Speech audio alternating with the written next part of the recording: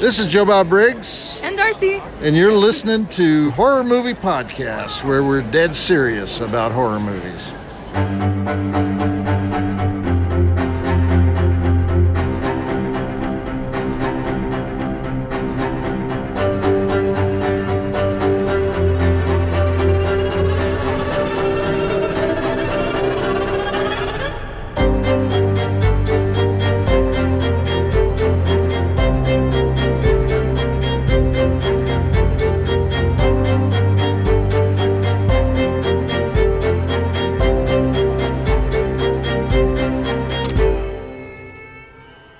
Welcome to Horror Movie Podcast, where we are dead serious about horror movies. This is episode 195 of Horror Movie Podcast, and it's brought to you by our Movie Podcast Network patrons and by Shudder, the Netflix for horror. You can try Shudder free for 30 days. Just go to shudder.com and use the promo code HMP when signing up. That's SHUDDER.com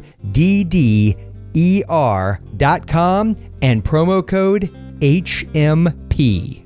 On Horror Movie Podcast, you get in-depth horror movie reviews for classics and new releases, with ratings and recommendations to help you decide whether you should buy, rent, or avoid these movies. I'm Gilman Joel Robertson, and I'm joined by your horror hosts, Dave Dr. Shock Becker from just outside Philadelphia, PA. And Wolfman Josh. How do you go about getting an exorcism? We'll find out. Maybe. Who knows how you get an exorcism, because we're talking about cursed films. For this episode, we are going to focus exclusively on the Shudder original series, Cursed Films, and we'll share our thoughts on each of the 5 episodes. We will also bring you an interview with Cheel, who is the filmmaker behind the series and a host on the Film Junk podcast. So this will be a kind of an unusual episode, I would say. Would you guys agree with that statement? Yeah, rather than a Shudder-sponsored Screaming Online segment, we're kind of doing a Shudder-sponsored episode. So focus just primarily on the Cursed Film series. I thought it'd be a fun thing to do. It's also a way to show our sponsors that we've got their backs during this time of crisis, so hopefully they'll have ours too. But yeah, I just thought this would be a fun thing to focus on. Well, I would agree with you, and I actually really enjoy the series. I will throw you both under the bus to say only one of us watched every episode. That has nothing to do with the fact that he was overcompensating because he apparently watched no movies for the upcoming episode. But but that said, yes, I'm excited about this. But before we dive into this conversation, we had contemplated maybe, just for a moment or two, discussing some upcoming horror movie news. Because there's a couple things I really just wanted to talk about. And I'm sure everybody's listening to this knows these by this point. By the time we're recording this and it goes out, I'm sure this is old news to everybody. But I still wanted to just kind of gush just for a minute or two because I'm excited. Let's do it. All right. So the thing I wanted to kick it off with is, as many of you probably know by now, there is going to be a Scream 5. We don't want to mess with Wes's legacy, which I totally respect and love that that's their attitude, but we're now at a place where the legacy will be messed with on some level because they're making one. So it is going to be made by the directors of one of our favorite movies from last year, Ready or Not. So, when I heard that, I was totally pumped. But the rumor mill has, of course, been going full throttle as to who would be returning. Is this going to be a full-on remake, which I think personally would have been a horrible idea? Or are they going to do maybe the Halloween 2018 thing and just kind of pick up? I would say if you're going to do that, to pick up after Scream 2, because I love Scream 2, and this is totally my own bias, and I mean, somebody out there be like, no, you got to include Scream 3, and then somebody say, no, Scream 4. I think it's probably going to include all of them, but if they do a hard reboot after any ones as a sort of a new sequel, I imagine it would be the first Scream. Like that's where they would continue it. Yeah, I don't see any reason to include Scream 2 if you're going to take that route, because I don't think it's better than Scream 3. And I think Scream 3 is better in my opinion. I know that them's fighting words. Varying opinions. Them's fighting words, buddy. That's and okay. I think Scream 4 is unwatchable, but really, I don't. You know what's funny? I have not watched that movie in years, and I want to revisit it because I don't remember hating it. I just remember feeling it because I actually liked Scream 3, and I know there's a lot of people that did not. Obviously, Josh not included in that comment, but I know a lot of people didn't. But I always liked it because I felt like it felt enough like the Scream movies. Scream 4 just, I don't know, there was something off. Like it just didn't, for me, it just didn't quite hit that. But I want to revisit it because I might feel different with, almost 10 years having transpired. Scream 3 was a lot different as well, but I just liked what they did with it a lot more than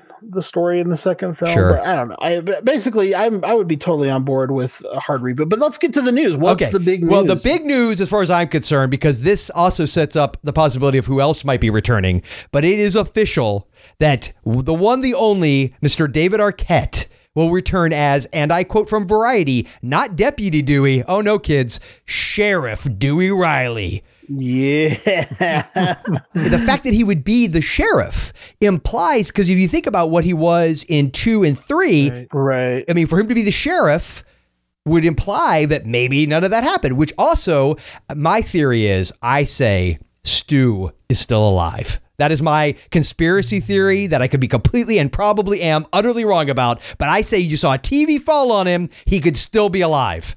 I think there's a strong possibility. Yeah, I agree with you. Maybe he's living under the mall, the Woodsboro Mall, like Eric Phantom of the Mall, like something like that. He's all jacked up, and he's over there doing that thing where he like takes both fingers and he said, and he's spitting, and oh god, I would love it so very much. The original script for Scream 3 included the return of Stu, and that he had been alive and kind of pulling the strings behind the scenes of Scream 2. So if that turned out to be the case, I would be excited. I don't know if you saw that article as well, but Matthew Lillard said, yeah, I'm available. And yes, I'd be interested to come back as Stu. So he said, I guarantee you Nev is a voracious protector of Wes like nobody else.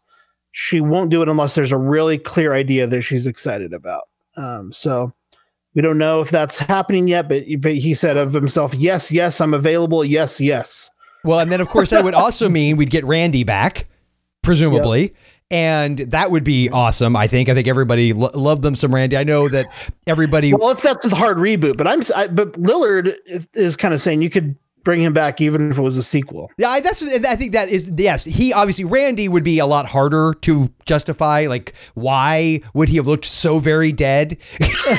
And for 2 movies, for 2 movies, yeah, 3 movies, yeah, 3 movies. Yeah. That one's a bit of bridge too far. But so if they do the hard reboot, yes, you could bring back Randy. But to your point, you could bring back Stu regardless. The one that always, and I know this is like a petty thing, but and then we can move on to the next thing. But the one that always made me the saddest, and this is the only thing I really didn't like about Scream 3, spoiler alert for Scream 3, is that Cotton died at the beginning. I always felt like in the end, I wanted it to just be that thing where they had done such a good job of taking us off the trail of Cotton, and then it ended up being he was the puppet master like the whole freaking time. Like and the fact that they didn't even at least string that along a little bit further. I always felt that to be a little bit jarring and disappointing. Likewise, I do not want the opening. If they do like another opening kill type thing, which I think would be actually more clever maybe if they don't do that, but if they go that route, please do not kill Sydney in the first 10 minutes of this movie. Please don't pull a Halloween Resurrection on me. Right. I doubt she'd come back for that. I hope. Now, see, to me, that would not be good for the legacy. No, don't do it. Alex Pardee, who's an exceptional artist. I don't know if you guys are familiar with his work. He's the guy who did the creature designs for Digging Up the Marrow. Okay. And he just does a lot of cool horror, crazy sci-fi fantasy art. Anyway, he tweeted this out. I thought that was a good idea. He said, I'm sure this has been discussed, but if not regarding Scream, it would be amazing to actually make a legit great version of the movie Stab as a reimagining of the series, seeing as how Stab was the conceptual movie within a movie that was inspired by Scream Part 1. That would be a really cool way to do this new Scream film is as Stab. And they also, a lot of people were pitching it as kind of a Wes Craven's New Nightmare, where the cast of Scream are being taunted by someone. Mm-hmm.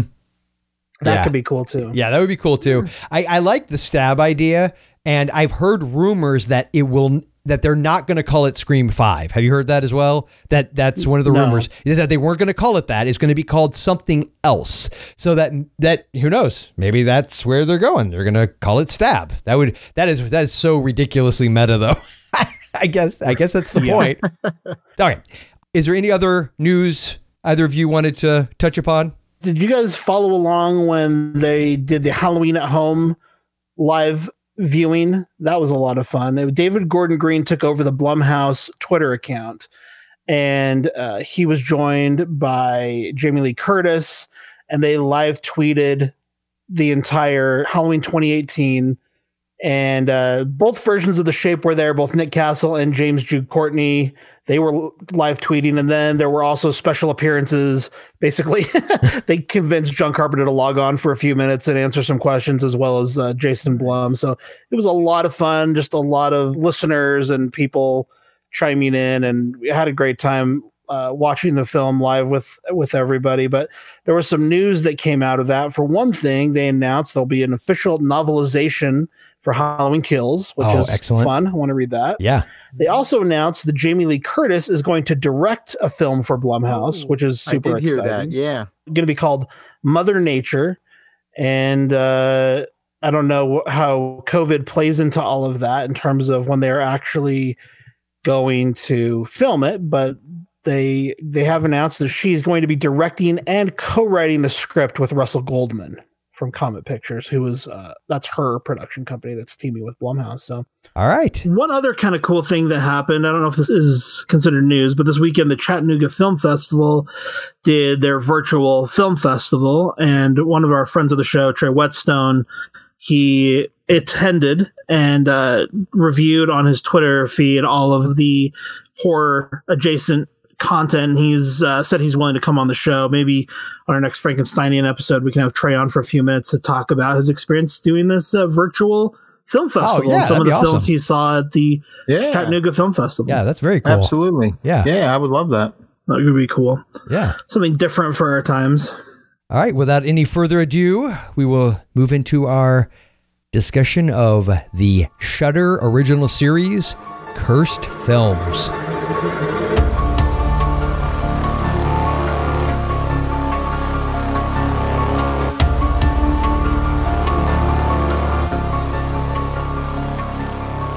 Welcome to our Shudder-sponsored Screaming Online episode.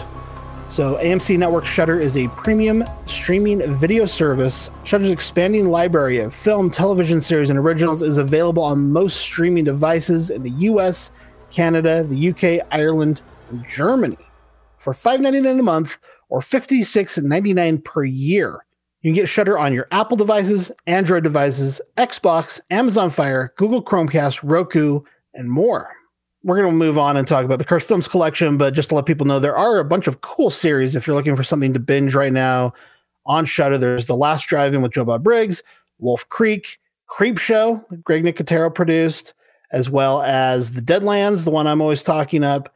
Other cool series, Dead Wax, if people haven't seen that, it's worth checking out. There's a documentary series called The Core, which is really fun. I think horror fans will appreciate it. It gets to the heart of scares and special effects and all kinds of fun stuff. Yeah, that's a good one. I've watched that one too. It's really good. And Eli Roth, The History of Horror is kind of a fun one. Yes. Yep.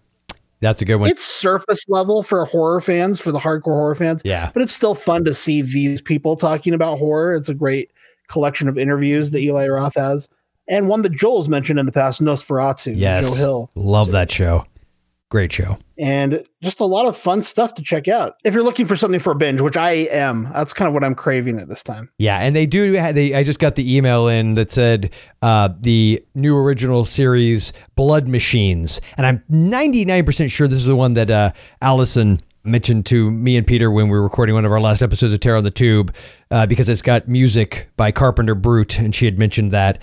And just as a little side note, a little technical note, that it said this in the email, so I'm going to make anybody aware of this who's maybe uses, Fire Stick or Roku or the app or however you get Shudder, that it's according to their email that they've recently made some improvements to Shudder, and they want to make sure everybody knows to update their Shudder app on all your devices. So users with older versions of the app may experience some login or playback issues. So be sure to update it.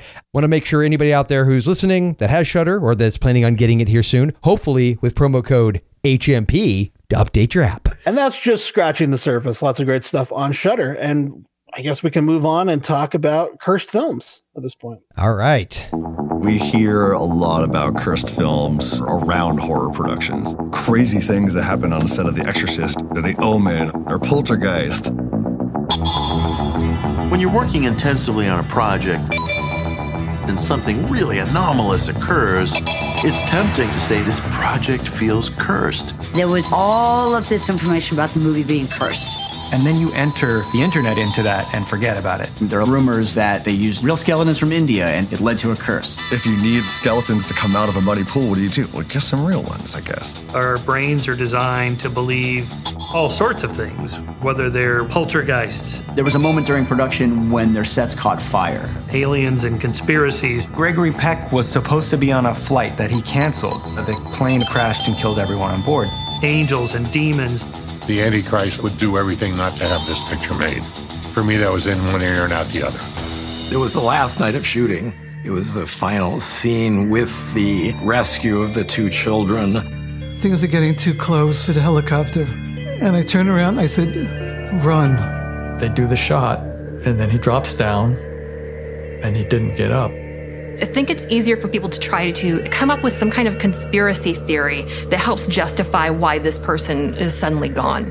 There has to be a reason for something terrible happening. That's the crux of all this cursed thinking. I think we bring on our own curses upon us. Otherwise, you have to believe that there are really demonic forces out there.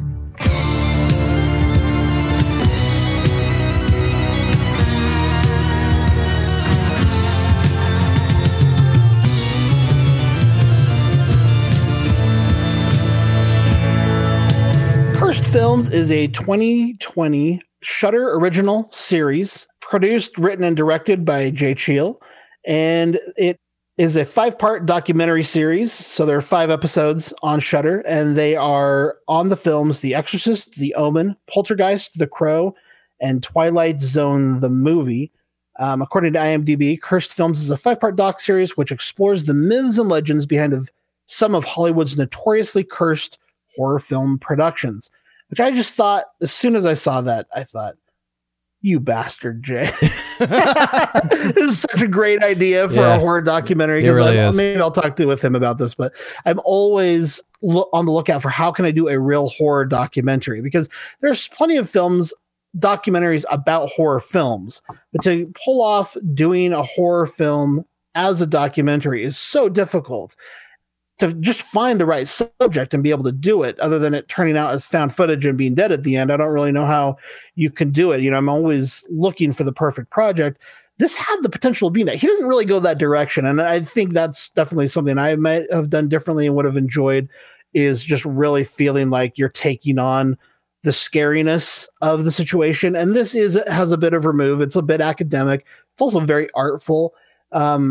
But he did a really good job, I think. I mean, I think if you enjoy things like horror noir, this is a great look into some really excellent films, and they build on each other. So I think if you just watch The Exorcist, you think, well, they touched on the cursed aspects, but they kind of got into, how it was just promotional material and stuff.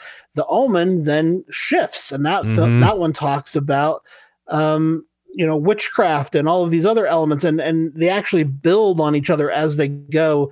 I haven't seen all of them, but I'm assuming by the end kind of cover the entire spectrum of this concept of a cursed film. And I really like how episode 2 built on episode 1 while still delving into The Exorcist and The Omen.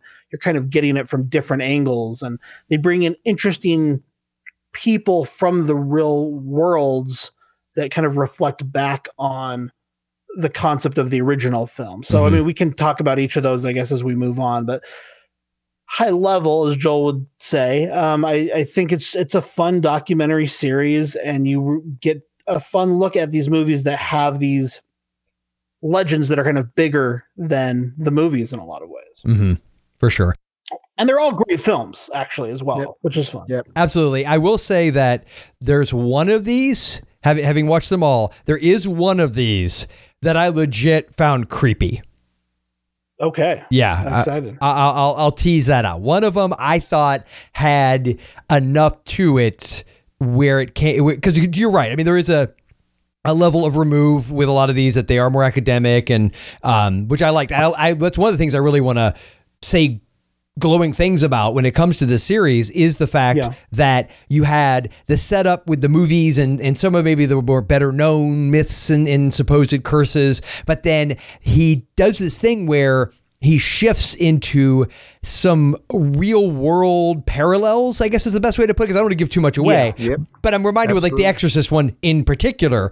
And I also really appreciated that he kind of, he did it in a pretty objective sort of way. I mean, you had it laid out where, okay, here's the curse and here's what people believe. And, he gets to that point of view of people who, you could probably assume, at least in some of these cases, full on believe that there's something going on. But then, you have the guy from like, what is it, Skeptic Magazine, and you have people who are presenting the other side of like, well, wait a minute, this, that, and the other thing. So I liked that it in a relatively short time frame. I mean, it really, these are what, about 30 minutes each, give or take, somewhere in there. Yeah. So, I mean, these could have easily been longer, but I think it really does leave you wanting more, which is great. And it feels like a whole piece kind of through the course of, because they're short, but because they build on each other. I get the sense that it feels like one long, yeah, you could just sit there and watch the whole thing. 2.5 hour movie. Yeah. It would definitely work in that regard.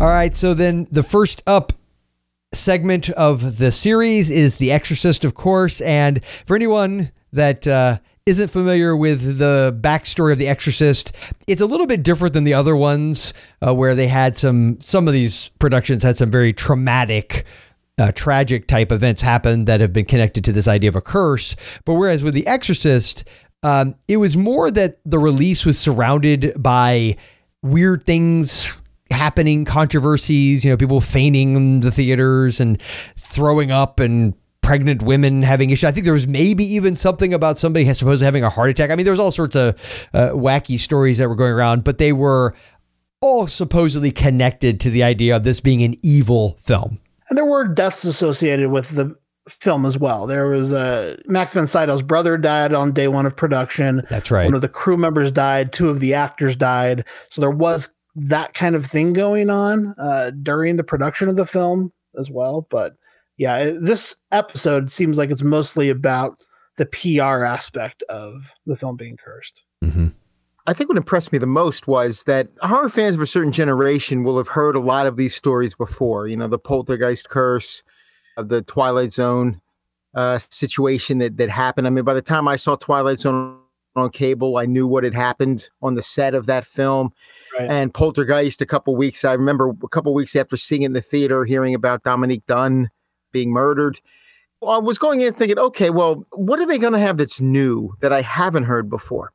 Are they going to offer anything new? And then I saw, oh, geez, these are only a half hour. I don't know, maybe they won't. But yet they all did. They all had something that I didn't know or that I hadn't heard before. And I think that's what impressed me the most about them was that, I'm still learning things about these quote unquote cursed films that I've been living with now for 30, 35 years. And I thought that was great. Yeah. Yeah. I mean, I would say it's both something I liked and disliked about the series. Like with The Exorcist, I personally would really love to just spend the time delving into and tonally kind of getting into the mood of these things I already knew about. That's just my taste. I would have enjoyed spending time with those cursed aspects. It does something kind of different. It kind of glosses over the stuff we all know and saying, everybody knows this stuff. Here's a bunch of interesting stuff you didn't know. And that's kind of cool, the way they approach that. And I love that they talk about experts in the real world who can speak to elements of the film. It's hard to talk about it without spoilers. I don't think it's necessarily a spoiler, though, to say that they talk to occultists, they talk to real exorcists, they talk to real witches, they talk to black magic artists. And like these things are all reflecting back on how might a film become cursed Could a film be cursed? And I know from listening to the Film Junk podcast that the director is a skeptic. He doesn't necessarily believe in God, but The Exorcist was a film that still freaks the crap out of him. And I love that. and I love that. Then they talk about this in the film too, but how it's also kind of revered by religious people. And we know Pastor Matt, who is a longtime listener of our show and now has his own excellent podcast. He screens this for his parishioners, and they discuss it. And it's like a great tool that he uses to talk about God. And there was one person they interviewed in this Exorcist episode. I remember when Jay was on the show, occasionally would get complaints that, oh, Jay talks about religion too much. That bugs me. And just as I get complaints about, I talk about politics too much, I think the thing is that these things are kind of part of the DNA of horror. And one of the interviewees in the film says they just go hand in hand. They're dealing with the same subject matter. And I really appreciated that too, just thinking about it. Because I think these are really interesting ideas that so many horror films deal with. I loved seeing it approached from this way, from a director who was a skeptic, but taking seriously, or at least engaging with these people of religion, these occult folks. That was really an interesting way to approach it, I thought. One thing I thought was interesting, and a point they made, and it's not so much pertinent to the main thrust of what they were trying to accomplish with the episode, when they were talking about Linda Blair, how Linda Blair got so much backlash from religious people and just in general about being in The Exorcist. Yet the little boy who was in The Omen playing Damien, spoiler alert for the 1976 version of The Omen, the actual spawn of Satan, didn't get that. Yeah. Meanwhile, she was the victim. Yeah. In The Exorcist. Yeah, true. Yeah. And she was getting all of this backlash. I thought it was interesting. And I love that they had her on too, sort of talking about it. Yeah.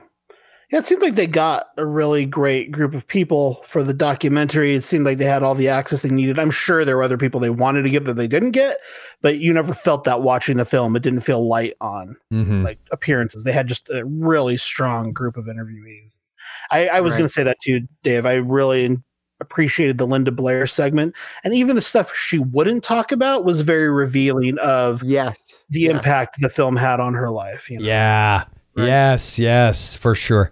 It was uncomfortable, but in that way of you're like, it really drove home how, because we forget, right? We don't even not forget. We don't even know. We're watching a movie. She's a character. That's not real life. And then it's like, oh, as it turns out, that is a real person with real feelings. And when horrible stuff happens to them, it's traumatic. It's traumatic, especially when you're a kid. My gosh, man. Right. And then, of course, we get to The Omen, which The Omen is one that, if I'm being honest, I didn't even know was considered a cursed production. I know the movie's considered, to be dealing with what is for many people evil subject matter, but I didn't know that the movie had a cursed aspect to it. However, I was very surprised to learn some of the stories that were connected, at least on the periphery, to a lot of the cast and crew during the making of the movie. And they get into, in this segment, quite a bit about that and how, this movie may be cursed by the devil himself. 2 planes carrying 2 crew members, both being hit by lightning on the way to set, is pretty spooky. Also, Gregory Peck was supposed to be on a flight that he canceled, and then the plane apparently crashed and killed everyone on board. The plane took off, hit a flock of birds, crashed at the end of the runway into a road, and hit a station wagon. And in the station wagon was the wife and the 2 children of the pilot of that plane. They had dropped him off. I almost feel like my big takeaway from this is how thin the line between a perceived curse and actual tragedy is, because most of what is delved into here is just straight up tragic. Yes. That's to me, you could have easily called tragic films, because the things that happened, even going into the next movie, The Omen, that were revealed with that one. And I want to be upfront with everybody. I didn't watch these in order because I wasn't sure I was going to get them all in. So I started with The Exorcist. I jumped to Poltergeist. And even though I wanted to watch The Crow, I kind of, not to be cocky about it, I was like, I know everything about The Crow. I don't need to watch that one. I'll watch that one later if I get time. I was doing that kind of thing. Like I've heard everything there is to hear about The Crow. But then I jumped ahead to Twilight Zone, the movie, which is weird because I think I pretty much heard everything about that one as well. But for some reason, maybe it's the macabre factor of that. I just wanted to see how they approached that material. And then I jumped back to The Crow and I did The Omen last. And I did The Omen last, not because I don't like The Omen. I love The Omen. But I kind of felt like I've never heard of there being any real curse things, although when they did talk about the airplane thing, I vaguely, as soon as they said that, I was like, oh yeah, I remember hearing about that. But I don't ever think of The Omen. I think of it being a creepy movie and being, the subject matter it's dealing with is disturbing and blah, blah, blah. But I never recalled hearing too much about it being a cursed production. However, this would be the episode, as it turns out, that by the end of it, I kind of had the heebie-jeebies. Like this one, I mean, there were especially, and I won't give it away because they actually got Richard Donner, which I thought was awesome that they had Richard Donner in this episode. But there's a certain reveal of a real life accident that paralleled thing that happens to a certain character played by one Mr. David Warner, and the circumstances in which it happens, and what happens, and where it happens, and under a certain sign that I mean, the whole thing, I'm like, that's got to be. Please be made up. Please do not be a real thing. But I also think the Omen episode went a long way of kind of wrapping up the idea of. It did a lot of things actually, but. I like how it talked about confirmation bias and about how we see things that we want to see in these things. And I thought that actually would have been a great final episode. So I was actually curious that you watched it last, if it had a nice wrapping up effect, because it simultaneously creeped you out, but also kind of leaves you saying like, yeah, but we're looking for these things in it. And I thought that was a nice way to kind of tie that idea up. Yes, actually, it's a great way of putting it because I did save it for last. Yeah, I didn't even think about that. It does have that sense to it, but it's interesting, and while it does get into the confirmation bias, and he didn't give short shrift or any kind of disrespect to the other points of view, where there were some people who talked about that from their point of view, everything's connected. It's all connected. It's all, and I thought it was a good balance that way. I liked that we got presented with all of it. And it's sort of like, make up your own mind. And I loved, of course, the final shot was perfect as it should have been, but especially for that movie. But yeah, it was creepy. I'm not gonna lie. I thought the one for The Omen, that was legit. All the other ones, I felt just a sadness with, for the most part, especially the next three. But the Omen one, man, that was, because especially with The Exorcist, what they got, you kind of had that reveal from where, and I don't know if this is something that'd be a spoiler. I think you mentioned it earlier, but the idea of how much of the stuff that I always kind of grew up believing was true might have been just total PR BS, when it came to The Exorcist. So it kind of takes a little bit of the gas out of that movie for me, knowing like, oh, you mean when they said that this happened, that happened, it's probably, okay. But there's something about The Omen, like the stuff that happened. Although I do agree with the sort of ending, I don't know how I'm trying to say this without spoiling anything, but basically how they sort of say, depending on how you want to look at what happened, is whether it was a blessing or a curse.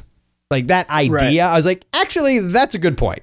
Now, who they're claiming might be blessing the movie is a whole other discussion. Or cursing it. They get into that too, which I thought was really interesting. Or cursing it, yeah. So, but yeah, did you get a chance to see The Omen one, either of you? Was that the one you guys saw?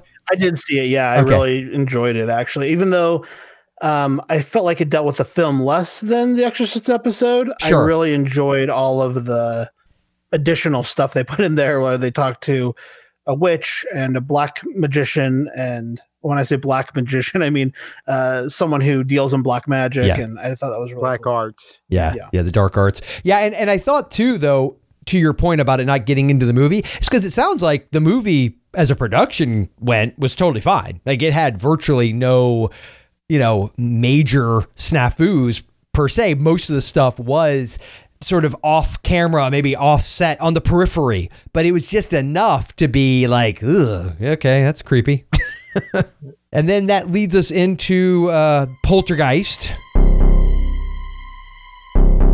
I feel like Poltergeist is probably one of the, maybe the best known of all of these as far as the curse that's connected to it. It's the one I know that I was the most familiar with, this idea that there was something with this movie that caused all this tragedy to befall it and to befall some of the people involved with it. So, you've got several different actors that died after being in these movies, and it may or may not be connected to real human skeletons that were used during the making of the movie.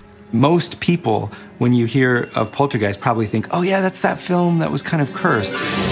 And then you enter the internet into that and forget about it. It's off and skyrocketing, and it has a life of its own now. It will never go away. There's a series of mishaps that happen that believers will say mean that there's a poltergeist curse. For example, on the set of the film, the little boy, when he's being strangled by the toy clown, the mechanism malfunctioned and he claims he was actually being choked out. Of course, now I will say, for me, this one, I mean, really, honestly, all three, the remaining three are all very sad. But they interviewed Gary Sherman, the guy who directed Poltergeist 3, and that was like heartbreaking. It was. I agree with you. And Gary Sherman's one of those directors where, I love most of his work. As a matter of fact, Poltergeist 3 is one of the few that stands out that I'm like, oh, I could do without that one. But, and then you sort of find out, you find out some things about the behind the scenes making of, not just the making of that movie, but what happened at the end because of the tragedy. That even he, doesn't seem extremely happy with the film as to what he was sort of forced to do. Yeah. But you're right. I mean, this one is it's very sad because when you're dealing with the curse in this case, it's the tragic death of the two actresses from the first one, playing sisters in the first movie, Dominique Dunne and Heather O'Rourke. I think aside from that, one of the most interesting aspects of this, and I don't want to give too much of it away, was when they were talking to someone who was getting into the whole idea of, and everyone's heard about the curse being somehow maybe related to the fact that they used actual cadavers. Or skeletons, when, Joe skeletons, Williams falls in the pool and later on, and how one guy sort of looks at the history of film. Yes, I love that part. And brings up an excellent point. Yeah. Do you think a B movie would hire someone to sculpt That's an a great artificial point. Yeah. skeleton? Yes. It just got me to thinking. It's like, the whole idea of karma, coming back to them using actual cadavers. Well, if you're looking at karma, why isn't Cannibal Holocaust a cursed film? Mm-hmm. Why looking at Poltergeist? I guess in the 80s, this was around the time when we might have been thinking, oh, maybe it's not great to use actual cadavers. For years and years and years. Before, sure. They're not putting hundreds of thousands of dollars into making artificial skeletons that are going to hang in the background. Well, they were, if I understood it right, they were medical skeletons. They were the same type that would have been used. I think he brings up like the original Frankenstein, House on Haunted Hill. Those, and they were the kind of skeleton you'd see hanging in any anatomy class. Right. And I love that you brought that up because that point he makes, I think he was one of the special effects artists, right? Wasn't it? Yes. Yeah. And when he talks about the fact that on a B picture, they're not going to, and even on an A picture, like what Poltergeist would have been at the time, they're not, the amount of time and effort and money when you can get, it's not like it's certainly not illegal. You'll get into the morality of it. But the fact is that they were, intended initially to be used as models. These people, I mean, I think you can get the whole argument right, and correct me if I'm wrong, but one of the thoughts and concerns is a lot of those skeletons are not, let's say, gotten voluntarily necessarily. Like these aren't people who, I'm donating my body to science. Go ahead. Like that's the way it's often put out there. I think that Zelda Rubinstein sort of summed it up best when she finally addressed the idea of a curse after Poltergeist 3 came out. And she was talking about both Dominique Dunne and Heather O'Rourke and what she had to say. It's almost like a slap in the face to these two to say, hey, this is just part of a curse. When you look at the real tragedy of what happened to the both of them, one was a misdiagnosis. The other one was murdered by a boyfriend. Nothing really to do with the movie. I just keep coming back to the sincere heartbreak that Gary Sherman, the director of Poltergeist 3, shares, where he talks about being a pallbearer at Heather O'Rourke's funeral, and just like you said earlier, Dave, that he just didn't even want to finish the movie. He was done, but they basically said, yeah, you're gonna finish it because we got a lot of money in this. And just that I can't even imagine, and this is obviously something that would be applicable to The Crow as well, where you have to continue working on something. You have no desire to, I would say against your will, but you just don't want to, but you're contractually obligated. There's financial stuff at play here, and that you'll probably get sued and ruin your career if you bail. So I get why you do it, but getting yourself up out of bed in the morning to go and do this with a double, I can't even imagine. Just sitting in the editing room. Oh, and then having to look at her face. Yeah. Oh my gosh. Looking at shots of Heather O'Rourke, you know, and trying to pick which one I can't even imagine. It really weighed on. I mean, to this day, it's still, you could see it. Yeah, you could see it's still very upsetting to him. And the whole fact that she had come and said she wanted to be a director and can I watch you? And sitting with him. And Yeah. Well, I really felt his willingness to share that was just, I don't know. Yeah. There was, I mean, obviously anybody sharing any kind of tragic situation, there's a lot of other people in some of these other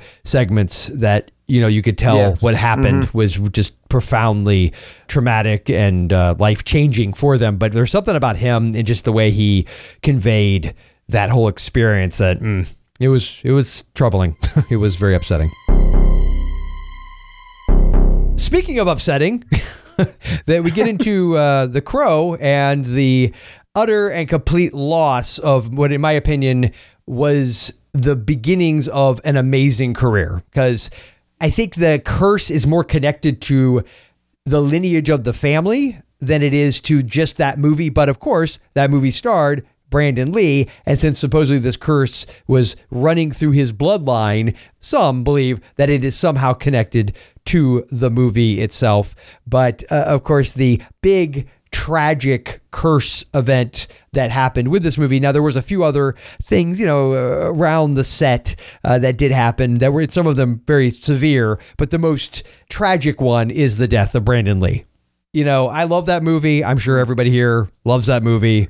Actually, I'm not a huge fan of it, to be honest. Josh, I can never pin you down, man. I would have totally nailed you as being like in high school, like loving The Crow. I don't know why. I figured this would be like your jam. I should revisit it, to be honest. I haven't seen it since maybe the year it came out. Really? Okay. I think I saw it in theaters and then maybe once more on VHS, but I don't know. I will say this, that The Crow, I love it. I've always loved it. Obviously it's a very dark movie. I think this and Dark City, in my opinion, Alex Proyas is, it's sort of like Fred Decker. He's got Night of the Creeps. He's got Monster Squad. If he does nothing else in his entire career, dude, you're good. You're good. And I feel like with Proyas, it's a very similar situation. I mean, I know he's done other movies as well, but as far as I'm concerned, those two movies are amazing. And I would love to revisit The Crow with you. So if we can't get to it anytime soon on this show, we need to do like a retro movie geek or something, just because I want you to rewatch it under the context of the world you live in now and who you are now. And I feel like I would be willing to wager you'll have a different response to it.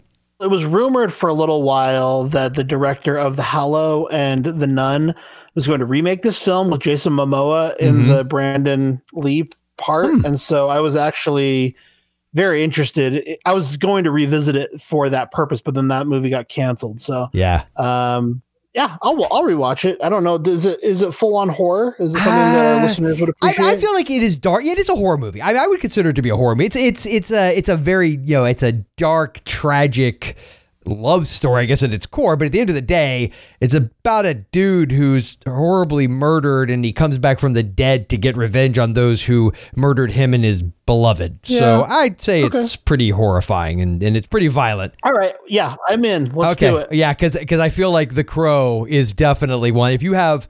And who knows? Maybe you'll be like, nah, it still sucks to me. But I just think it is a great movie. And what's cool is, and they get into this a bit in this particular segment, I won't go into what it influenced, but, because it came out in 94, right? I believe it was 94.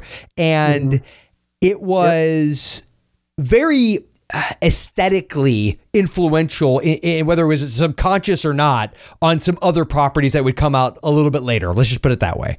And when you watch it, you're like, oh yeah, you know what? Wow. Yeah, it really is. Especially because some of those properties are always viewed as being the most influential on anything that came after them, which they were, by the way.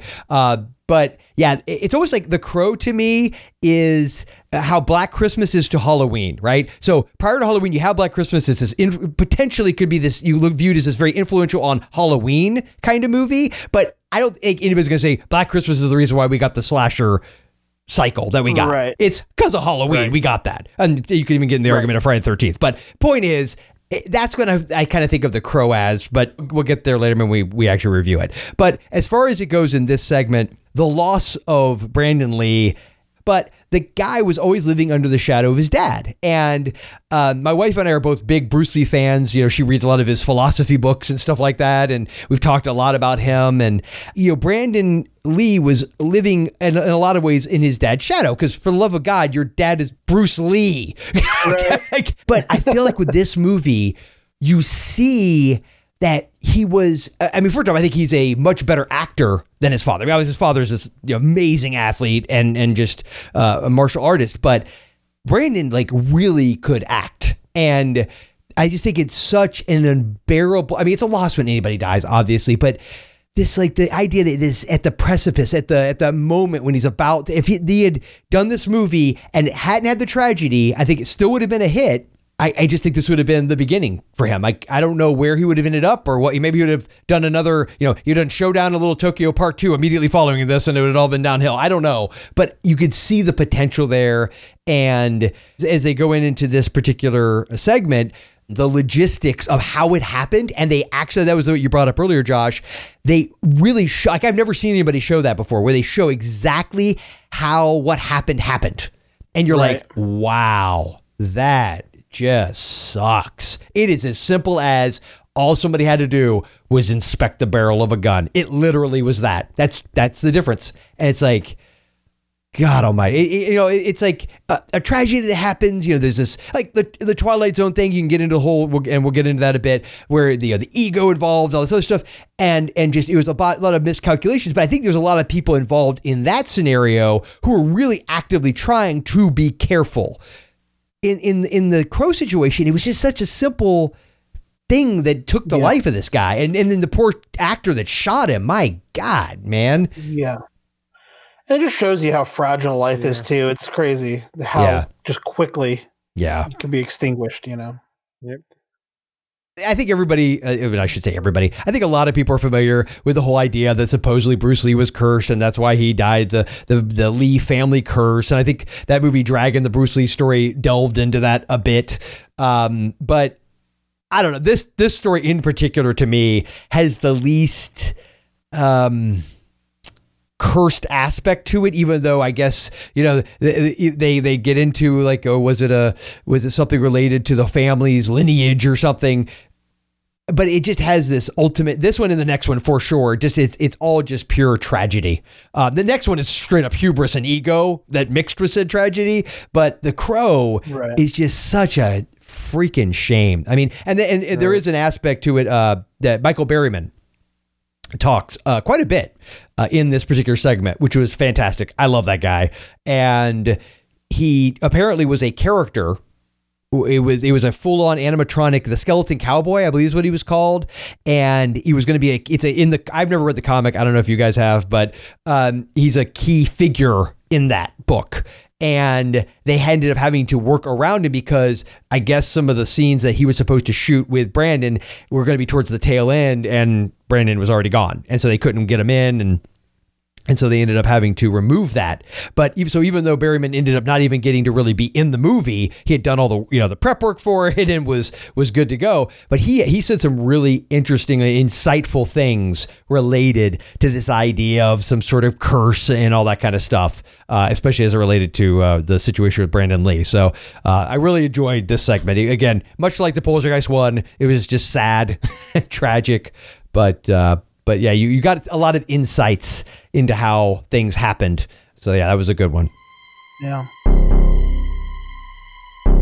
So that moves us into the final segment in this series, which is based on Twilight Zone, the movie. And just, again, for anyone who's not familiar, the primary thing that would make this a cursed movie is that there was a stunt involving the actor Vic Morrow and two very young children that ended in an absolute tragedy when pyrotechnics went off and a low-flying helicopter during a scene where they're supposed to be in the jungles of Vietnam outside of a village, and the guy flying the chopper lost control of it, I believe is how it went, and it hit down and just killed all three of them instantly.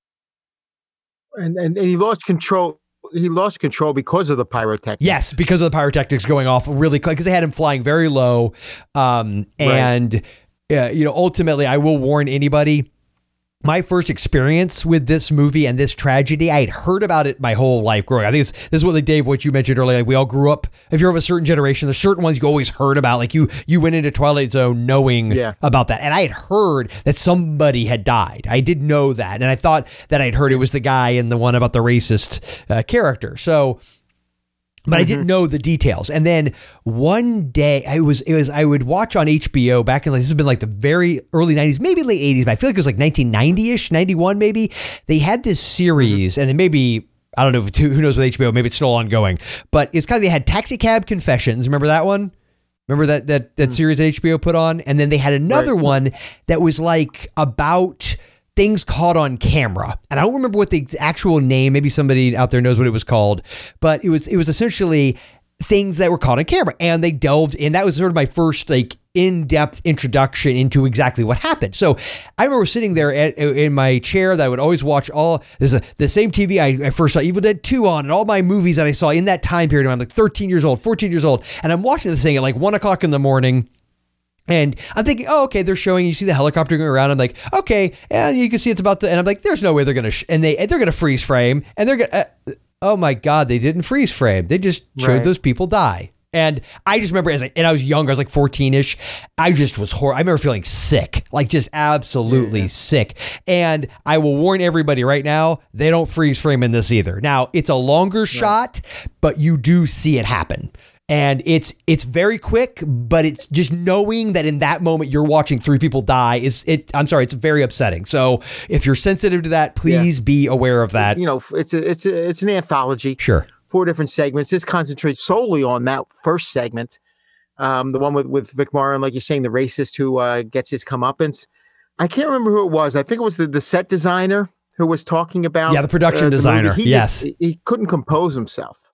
To this day, this haunts him, and I guess it haunts everybody. Yeah. But to this day, it's like he still can't get over it, over his part in what happened that day. And they talk about how Vic Morrow was a little apprehensive about doing it, but John Landis was just a very sort of boisterous character, and he didn't want to, say no to him. And the parents of the children are like, "Is this safe? Is this okay?" And the fact that they were there on set watching. It really is. It's brutal as all get out. It really is brutal. And honestly, and I don't want to go into too much detail, but let's just say pretty much everything you imagine that would happen when the rotor blade or whatever it's called on the top of a helicopter were to directly come down on top of 3 human bodies. That's what happened.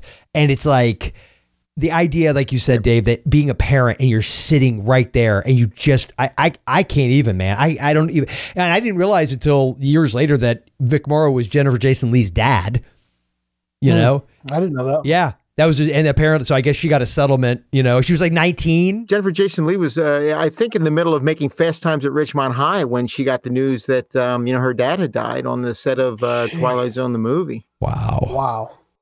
For me, I always go back to Bad News Bears. He was the coach of the Yankees, and I don't think anybody could play the bad guy quite like Vic Morrow could. Yeah. And you see that even in this segment of the Twilight Zone. You see that, he can play a bastard with the best of them. And he was great at it. Yeah.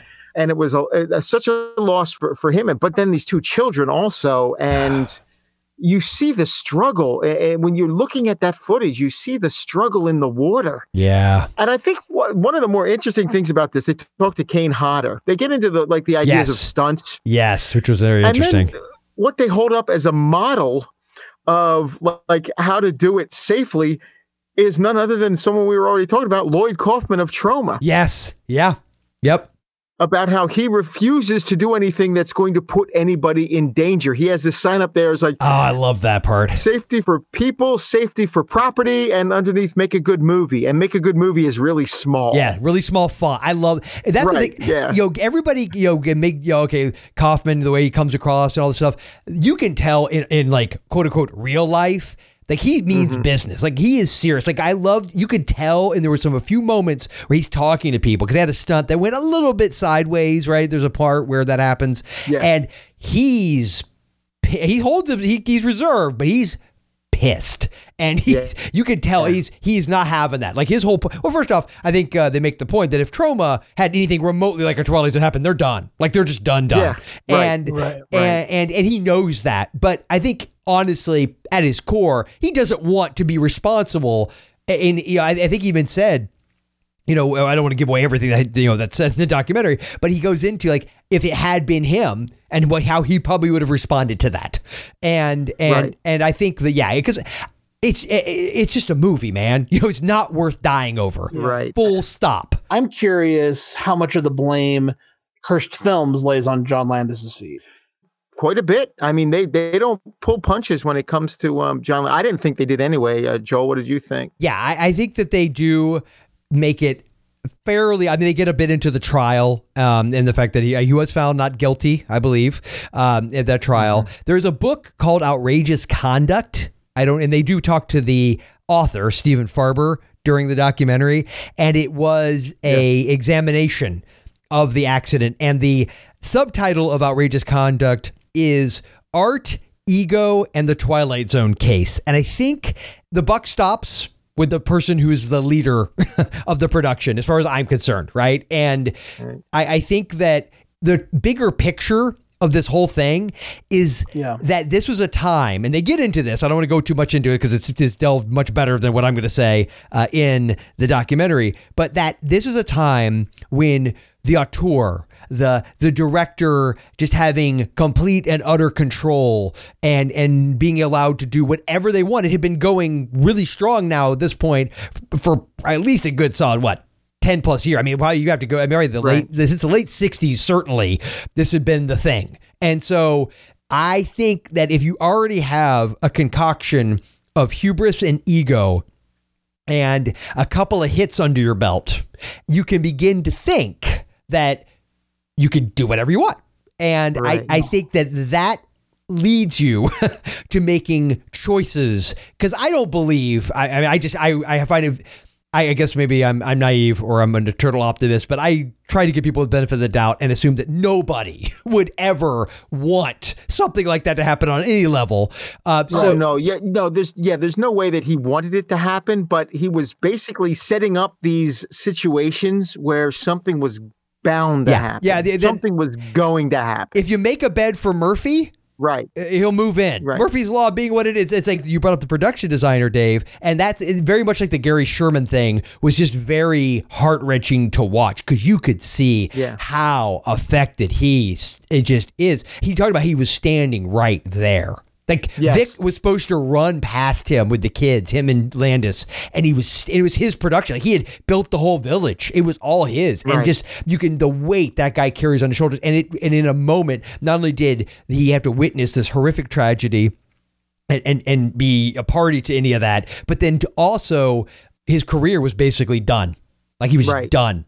Again, I don't want to give too much of it away, but they talk about that time where he walked onto the set and found, certain things. He's like, hey, what the hell are these doing here? You don't put these here without telling me. And John Landis is like, oh, it's okay. It's okay. Yeah.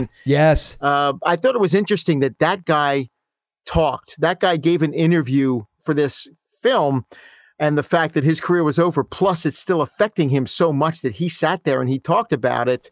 Yes. But yet John Landis, they reached out and he didn't no comment. Participate. And I think that the difference maybe being that he did the whole trial and all that. I don't know what the legality of all that is. Like, I don't know. And it's probably just he straight up just doesn't want to talk about it, is my guess. Oh, I'm sure. I'm sure he doesn't. I'm sure none of them want to talk about it. Sure. They'd rather not, I'm sure. Well, I always heard, and I don't remember if it was from that book, because I used to have Outrageous Conduct. I don't think I have it anymore. And I remember reading a good chunk of it it was years and years and years ago. But I don't know if it was that book or not, but it was somewhere that I read that originally Spielberg, because of course, lest we forget, Spielberg is a producer on this thing. And he was going to make The Monsters Are Due on Maple Street. He was going to remake that classic Twilight Zone episode. That was his original segment. But but after this happened, he hadn't started production on his yet. And he was so just depressed and just deflated from it. That's why he ended up doing Kick the Can. Because obviously it's more light, upbeat, right? Hopeful. So he was going to shut it down. He was going to say, "That's it. We're not making this movie." I mean, when that happened, he was going to pull the plug on the whole thing. Yeah, but yeah, it's this one to me it's not a curse. Like if you want to, I mean, obviously I don't necessarily believe that any of them are curses, but that aside, this one is not a curse at all. This one is just a straight up tragedy that was completely and utterly avoidable, save for hubris and ego and people just believing that they were somehow, above the laws of physics, nature, and everything else. That's really what this came down to. It even had me going back to think about the Blues Brothers with all of those car crashes and everything. Yeah. And it's amazing something didn't happen on that movie. Yes, really. Oh my God. Let's not say exactly what it was, but you find out something that was used in a earlier scene that could have easily have led to people dying. Right. You know what I'm talking about? I mean, they when they said what they did, I'm like, are you freaking kidding me? Dude, come on. Right. I would be interested to see is post this movie when that concept, I mean, you still obviously have the auteurs, and certain directors still getting to, obviously Spielberg, it was still Spielberg. I mean, there was still that, but that idea of it being so entrenched in the culture. I think what happens, it was individual cases, from what I understand. I mean, you watch something like Easy Riders, Raging Bulls, and this is getting a little bit off topic here, but each filmmaker who was an auteur and was sort of benefiting from that director having control, each eventually shot themselves in the foot with a film. Like for Scorsese, it was New York, New York. Yeah. For Dennis Hopper, it was The Last Movie. Along something like that, and they talk about William Friedkin's Sorcery, which is not a bad movie, but it was just a very expensive movie. Yeah, fantastic. It was it just kind of spiraled out of control. This obviously for John Landis is the one, and you see that. You see when Dennis Hopper, you watch the American Dreamer, which is a documentary about him editing the last movie and how it was basically just a sex party that he had at this ranch for months and just draining money from the company and not giving them a final cut, and they all eventually shoot themselves in the foot. And this was John Landis's. This was his. This is where he crossed that line. Yeah, and I don't know that it stopped at that point, but definitely I think it maybe stopped at that generation. I don't think filmmakers in the next generation, I mean, you still have your Quentin Tarantinos and Wes Andersons. Sure. Directors like to take credit for the entire process, but I guess that's a two-sided coin. Like there's there are other things that if you want credit for it all, then you have to take credit for it all. Yeah, responsibility. Responsibility for it all when it all goes sideways. Yeah. Well, I guess then, is there any other final thoughts either of you have about the Cursed film series? Yeah, I mean, I did want to mention that it just looks really nice. Not only, you guys were talking about some of those older film clips, and it looks spectacular. There is a ton of great film clip B-roll. They don't chintz on it. They really have a lot of great footage in here. And the stuff that they shot looks really nice. They've got some really cool locations for their interviews. It's a lot of talking heads, but that's kind of part and parcel with what we're dealing with here. And I just thought there was some beautiful photography in it. I thought as I mentioned before, I think their selection of interviewees was really strong. And although maybe they did want to include more people, I felt like the people they did include were perfect. And I don't know, I just thought it was really interesting filmmaking. Again, like for me, maybe I would have wanted to really get into the mood of what each of these curses felt like more than they did, but I do think that the approach they took was really fulfilling and entertaining for cinephiles. Like, like us, you know. Yeah, I agree. And for me, it's what I touched on before, is that you will learn something new. Even if you think you've heard everything there is to hear about the poltergeist curse, or what happened during the making of the Twilight Zone, the movie, or the Exorcist, or whatever, you will learn something new. And again, they're not long; they're quick watches. They're just under a half hour, all of them. And you're thinking, wow, how much new can they give you? But they managed to do it. They managed to. You say, oh, I never heard that before. That's really interesting. Or that, you know what? Maybe, and it makes you sort of rethink how you were approaching things before. Yeah, and maybe also inspires you to watch the original films again. I know that Shudder has the original Exorcist on Shudder currently, and Joel's wanting me to watch The Crow now, so yeah, it's out of control. Madness, sheer madness. So I think we can all say stream it on Shudder. I mean, I haven't seen the whole thing, so I can't rate it as a whole, but I mean, this is like a 9.5 out of 10 for what I've seen so far. Yes, I would give it a 9 out of 10. I thought it was great. That would be right there with you. For the 3 I saw, I have not seen The Omen, I haven't seen The Crow, but for the other 3, yeah, absolutely 9 out of 10. Yeah. Well, and the fact knowing that you haven't seen those yet, Dave, I think you'll be I think you'll be still in line with that. And same with you, Josh. I think you guys will enjoy Probably the rest. going to watch it tonight after we wrap up here, to be honest. All right. Excellent. And we will be talking with Jay Cheel, the director, right after this on the show. So stay tuned. And probably by the time that conversation happens, I will have seen all of the episodes. So there you go. All right. Well, then that wraps up our conversation / in-depth discussion of the Cursed film series on Shudder. So be sure to check it out, and be sure to try Shudder free for 30 days. Just go to shudder.com and use the promo code HMP when signing up. That's SHUDDER.com and the promo code HMP. It's worth doing for the simple fact that if you do a regular trial, it's only 7 days. And you kind of have to look for where to enter the promo code. It's kind of like a little drop down after you enter your credit card information and everything. It's worth doing because it extends that free trial period by quite a bit. So yes, definitely try it. Check it out. Yeah, definitely check it out. All right, now at this point in the show, we will go into our interview with Jay Cheel. All right, at this point in the show, we are joined by filmmaker Jay Cheel. Jay is best known for directing the documentaries Beauty Day and How to Build a Time Machine, as well as his work on the Film Junk podcast, for my money, the best film-related podcast ever, and also a Genie Award-nominated filmmaker, it says here. So massive Genie Award. Huge. It's the Canadian, the Genie Awards don't even exist anymore. Oh, really? It's the Canadian version of the Oscar, but that makes it sound a lot better than it is, I think. But it's now the Canadian Screen Awards. So okay. All right. So Canadian Screen Award nominee for 2012 with Beauty as well. So what happened in 2017? I mean, yeah, the crazy thing is you have to go through all of these hoops to even submit films to be nominated at the Canadian Screen Awards. And yeah, I mean, just tough competition, you know how it is. And so now at least I have that Genie nomination, and I can say that I was nominated for an award that doesn't exist anymore. Yes, that's excellent.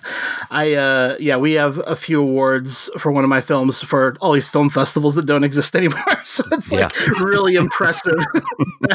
Best film at a festival that lasted 2 years. But that's just how it goes, I guess. So you've done cursed films now with Shudder. This is a horror podcast, obviously. We actually, for our listeners, we did for a very brief period a few episodes of a documentary podcast together. I was going to say you missed out on the you kind of buried the lead, the documentary blog podcast. That's true. We did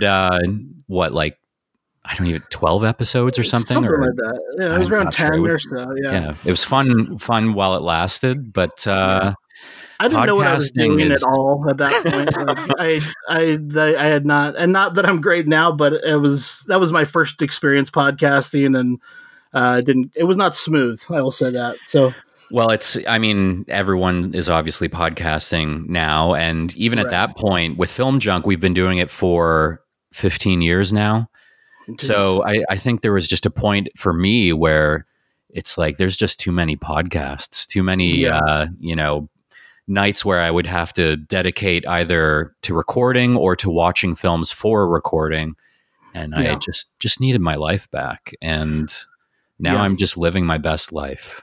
That's great. Yeah, for me, it was like doing all the I think we were doing filmmakers for every episode, or we were trying to. And that's just a lot of extra work trying to get a filmmaker attached to every episode. It's a pain in the butt. I mean, you've been very gracious with your time today, but generally that's not what I like to do anymore. If I can avoid talking to people, bringing other people onto the podcast, that's ideal. Yeah. I wanted to just talk just from like a nuts and bolts. I'm interested, I guess what I was going to say is this is a horror podcast, but I'm interested from a documentary point of view. How did this come to be? Was this something that you thought up and brought to Shudder? Was this something they approached you with? Where was the beginning of this project? So Shudder brought it to me. Wow. I pitched on it. It's not like they were like, right at the gate, here's a project for you. And it's, we are handing it to you. I had to pitch to them what my take on the material would be. So it was brought to me because I had a friend, he's still a friend, but he's no longer at Shudder, Owen Shiflett, who was working at Shudder at the time. And this project kind of came across his desk via Robin Jones, who I think was the initial person who had the idea of doing a show about cursed films. And he thought of me, I think mainly because, he knows I'm a documentary filmmaker, but I had just done a short documentary called Twisted about a local drive-in here in Niagara that was hit by a tornado in the mid-90s. And the urban legend is that a tornado hit the drive-in while the movie Twister was playing and tore the screen down that Twister was playing on, and it hit during the scene in Twister where a drive-in is hit and the screen is torn down. So it's like it's a crazy urban legend that has always been around here. And I did a short documentary just exploring that, the legend, and why people agree and disagree about the details of what actually happened. And it kind of works like it deals with some of the same subject matter as cursed films. So I think that was kind of what put me on the map for potentially directing the series. Yeah. Well, and just knowing your interests as a Film Junk listener for many years, this seems to be like right in your wheelhouse and something that could have come from you. I could imagine you thinking of an idea like this. And I was interested because as I understand, you're kind of a non-believer. Is that fair to say? Yeah, that would be fair to say. And so I love the idea of you then tackling this mythology, and that's just you have kind of this weird relationship with religious films and especially horror films. So how did that kind of play into your attitude when approaching some of these stories? I think so I'm a horror fan, and as much of a horror fan as I am a documentary fan. So I guess that kind of is the perfect mix for this show. And growing up, my parents showed me a lot of horror films way before it was probably appropriate to show me them. And I'm sure that's probably the familiar story for a lot of horror fans. And my family is not religious, but I remember seeing The Exorcist at a very early age and being completely freaked out by it. And Prince of Darkness, I was terrified by. And even though I'm not a religious person and I don't necessarily believe in the idea of, I certainly don't believe in the idea of demon possession. And I am at best agnostic in terms of, believing in God or what have you. I'm interested in the fact that these films still affect me and many others the way that they do. Yeah. And so it just kind of makes you wonder about how horror films get to the core of some primal belief in good and evil, and what a film like The Exorcist says about good and evil. And, flipping it on, you expect horror films to kind of come from a perspective of being potentially cynical towards religion or the existence of true evil. And I was very interested to hear about some perspectives which we explore in the Exorcist episode of Cursed Films, about the idea of horror films as missionary tools, even if the filmmakers aren't necessarily setting out to make a film that's a missionary tool. They can, for many people in an increasingly secular society, in a way, remind people of the existence of evil, even if they don't necessarily believe it. It still affects people when they watch it in a way that's very, like I said, I walk away from these films affected in a very real, strange way. Even when I was cutting the Exorcist episode, going through the clips and trying to pull appropriate scenes and moments from the film, I'm cutting it in my basement, and just doing that, I can feel a little bit of anxiety building, and just having to dip into YouTube every once in a while to kind of break the tension and just pull up some like Amazon liquidation palette clearance video and watch someone flipping, old baby toys or something for a profit. I have a very, I guess I never thought of it as a very specific relationship to horror films with a religious perspective, but they're certainly the ones that affect me the most, it seems. Well, I don't remember if it was in the Exorcist episode or The Omen, but there is some comment about how these two things kind of go hand in hand, and I thought that was really interesting perspective as well, that they have two sides of the same coin. Someone was asking here whether you and your crew ever got caught up in the notion of the curses you were investigating. Did you ever, were you really immersed in that, the vibe of whatever the film was you were talking about, or was there a step of remove the entire time? I mean, you were. Yeah, I don't think I ever got caught up necessarily, but I certainly did get caught up in the enthusiasm that some of the subjects had for the possibility that the films could be cursed.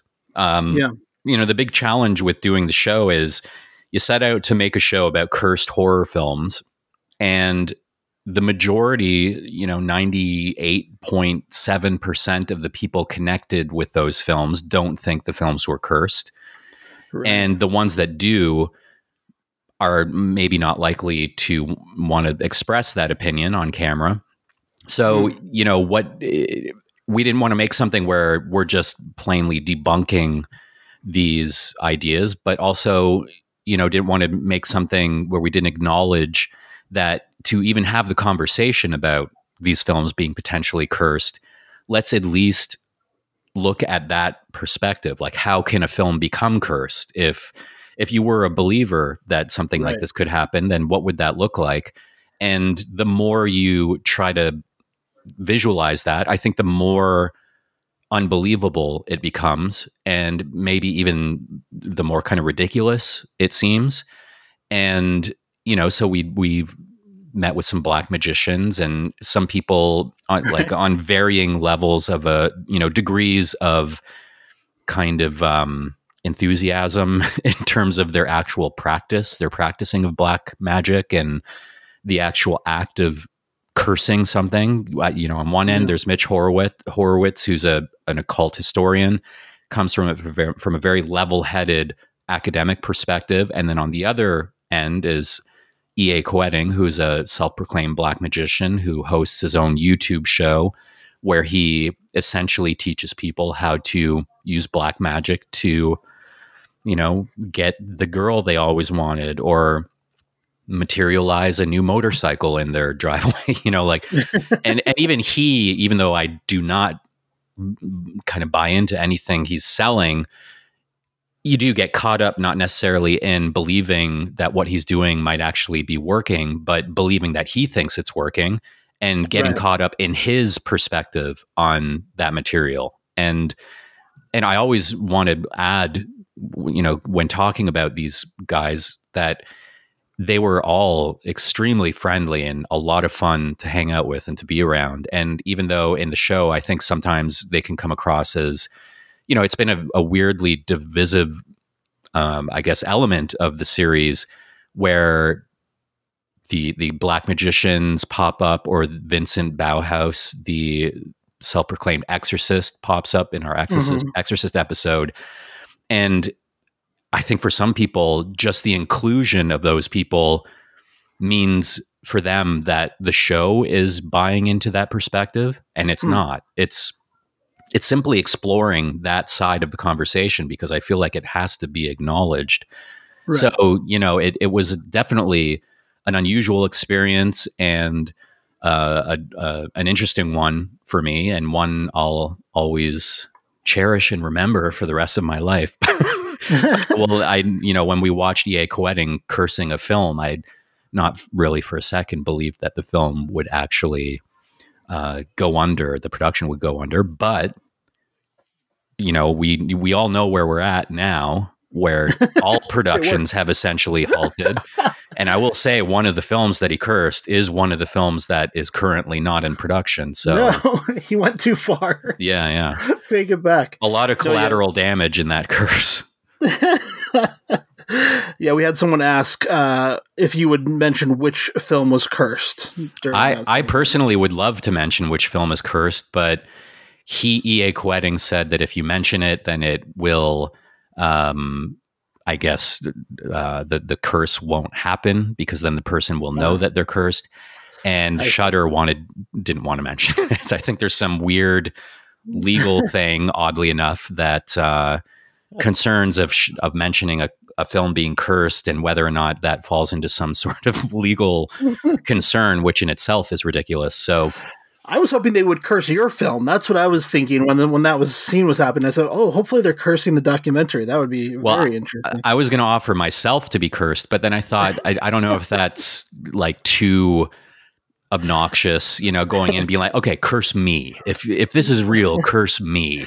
So I didn't want to be that guy. So we did land on a film that I won't say it deserves to be cursed at all, but it's people can watch the post-credit sequence and try to lip read what he's saying. Okay. So I am curious, this is like super sensitive subject matter for many of these installments. You're dealing with the deaths of real people, and I wondered, were you ever nervous about approaching your interviewees with, like, even just in the packaging of, we're talking about cursed films, maybe that it was like taking too lightly the death of a friend or a death of someone that they knew? And was that a difficulty just in the production to kind of, come to it from that angle? Yep. It was, the film or the show at the time was just called Cursed.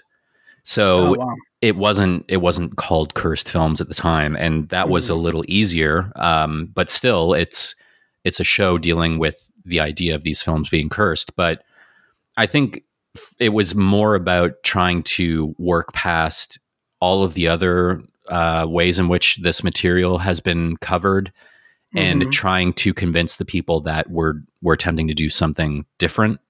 Yeah. And my main concern was just offering people who maybe have talked about this time and time again with some agenda, from the people who are interviewing them, to kind of pull out some evocative, sensational perspective on, well, I don't know. I don't know if it was cursed, but maybe, just going into it saying to them, we're not looking for that. We want to talk to you about how you feel about the idea that people have talked about these films being cursed, but we want to offer you the chance to be completely open and honest about your feelings on that. And then I would basically use those interviews to kind of gauge what the tone of that particular episode would be. So obviously, The Crow, Poltergeist, and Twilight Zone, the movie, the tone of those episodes are different than The Omen, because when I interviewed Mace Neufeld and Richard Donner, their way of engaging the idea of The Omen being cursed was kind of a playful way, Right. It's something they talked about many times, and I think they have fun with it where it's appropriate to have fun with it, acknowledge some of the things that are kind of dark. But generally they speak to that from a sort of tone that I think ended up guiding that particular episode. Whereas the Twilight Zone episode is basically watching a man continually breaking down for the entirety of the runtime. So I felt like that had to be reflected in the tone as well, with a little bit of levity from Lloyd Kaufman. But I feel like that added to the narrative in an appropriate way. So yeah, it was a matter of just convincing them that we weren't just trying to perpetuate this idea of these curses without acknowledging their honest opinions on it. Because the weird thing is to be critical, not that we're necessarily being critical of the idea of people perpetuating this, but we have to perpetuate it as well in order for people who don't know about them to know what the curses are. So we're kind of adding to that legend while we're also kind of analyzing it and breaking it down and trying to figure out why we're so fascinated by it. Well, let's see. It says, was it a difficult decision to decide to show the accident footage from the Twilight Zone?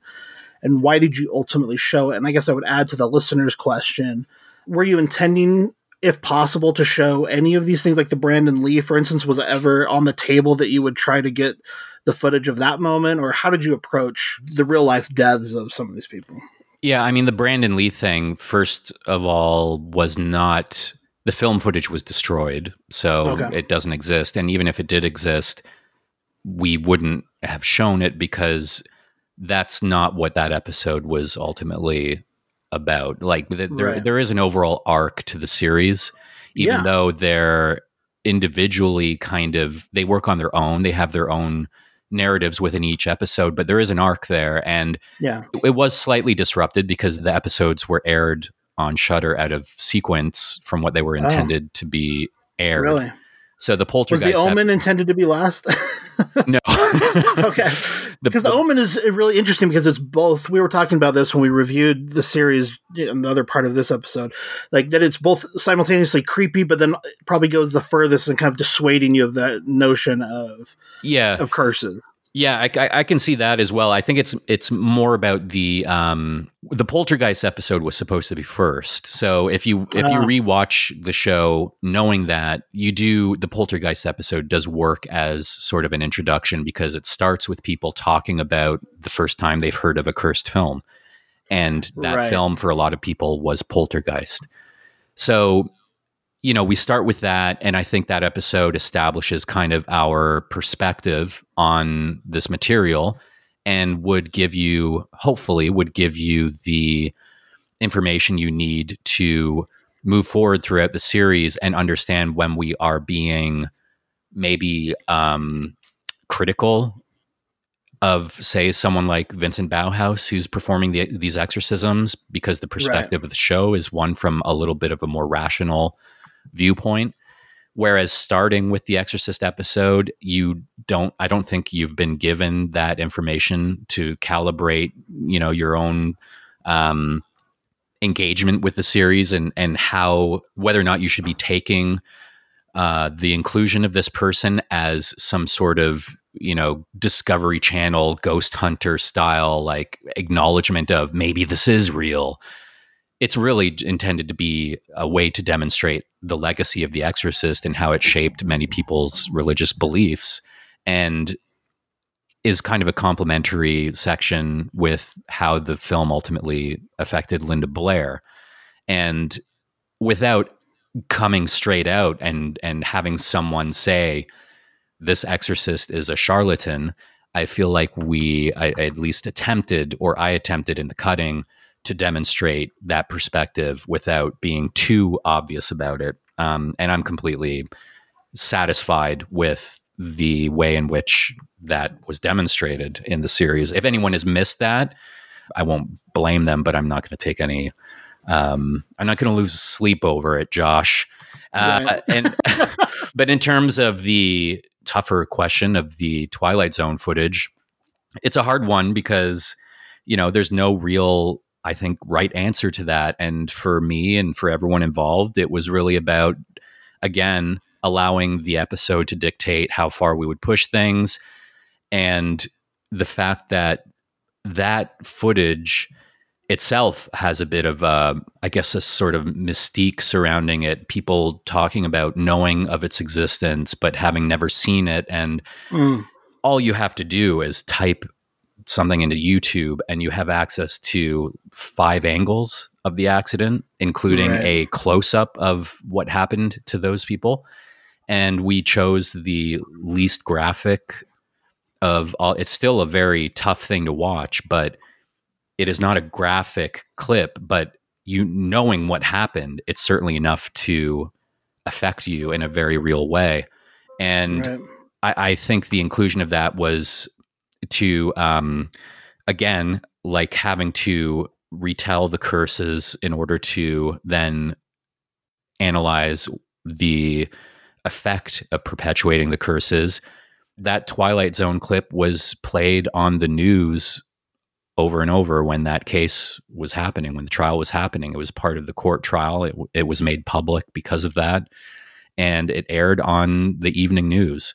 And we have a clip of the evening news playing it back. And I cut out of it before showing the impact for the second time, but the impact was there on the evening news. So it's a part of the story, and it's a kind of hard one to digest, and ethically, it is from the documentary perspective, it's a tough one to parse out, and but ultimately the call was made to include it because Richard Sawyer's interview was, I think, powerful enough to kind of lead towards that, to accompany what essentially is someone's post-traumatic stress disorder from having experienced that firsthand, and to acknowledge the idea, I guess, that when you hear about someone like Heather or Rourke, or even a better example, Dominique Dunn, being strangled by her boyfriend, and you have no evidence of that happening other than reading about it in Vanity Fair,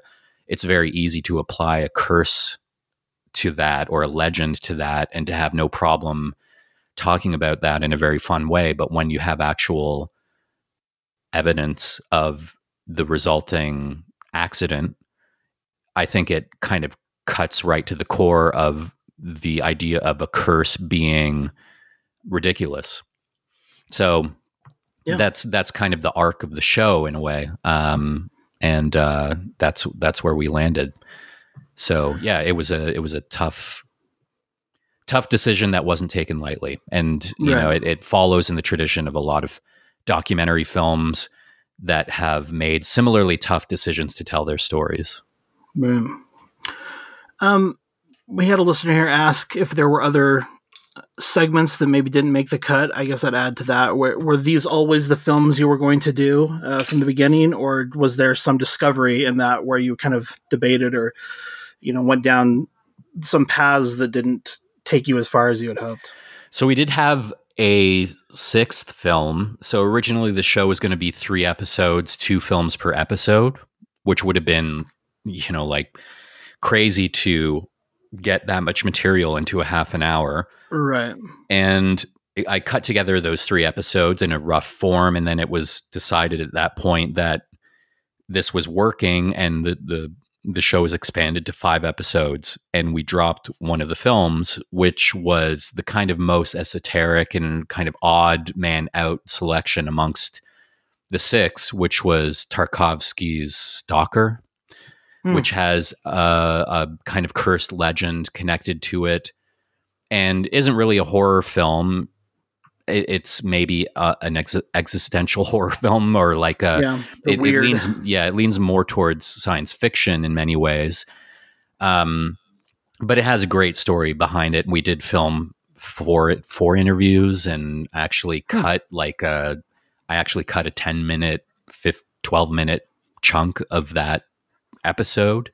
So that was the one we lost in that decision, and I'm hoping at some point maybe to be able to return to that. But it definitely release the Cheel cut. Hashtag the Cheel cut. It would have stood out as amongst those films. It would have stood out, I think, because the other 5 are so, they're like the kind of, I think, most talked about cursed horror films, and Stalker would have been an odd man out there, I think. But yeah, it was an interesting. It's an interesting story that I hope to tell someday. Yeah, that sounds very interesting. I would be interested in that. That's enough for me. So I guess people are wondering, are there plans for future episodes? You kind of alluded to that. Will there be a season 2 is, I guess, the bigger question. Are there enough cursed films, or have you said enough of what you wanted to say that there doesn't need to be a season 2? I think there are enough films. I think we did say, I think season 1 does have a definitive arc, but I do think that there are other films that we could cover from maybe a slightly different perspective.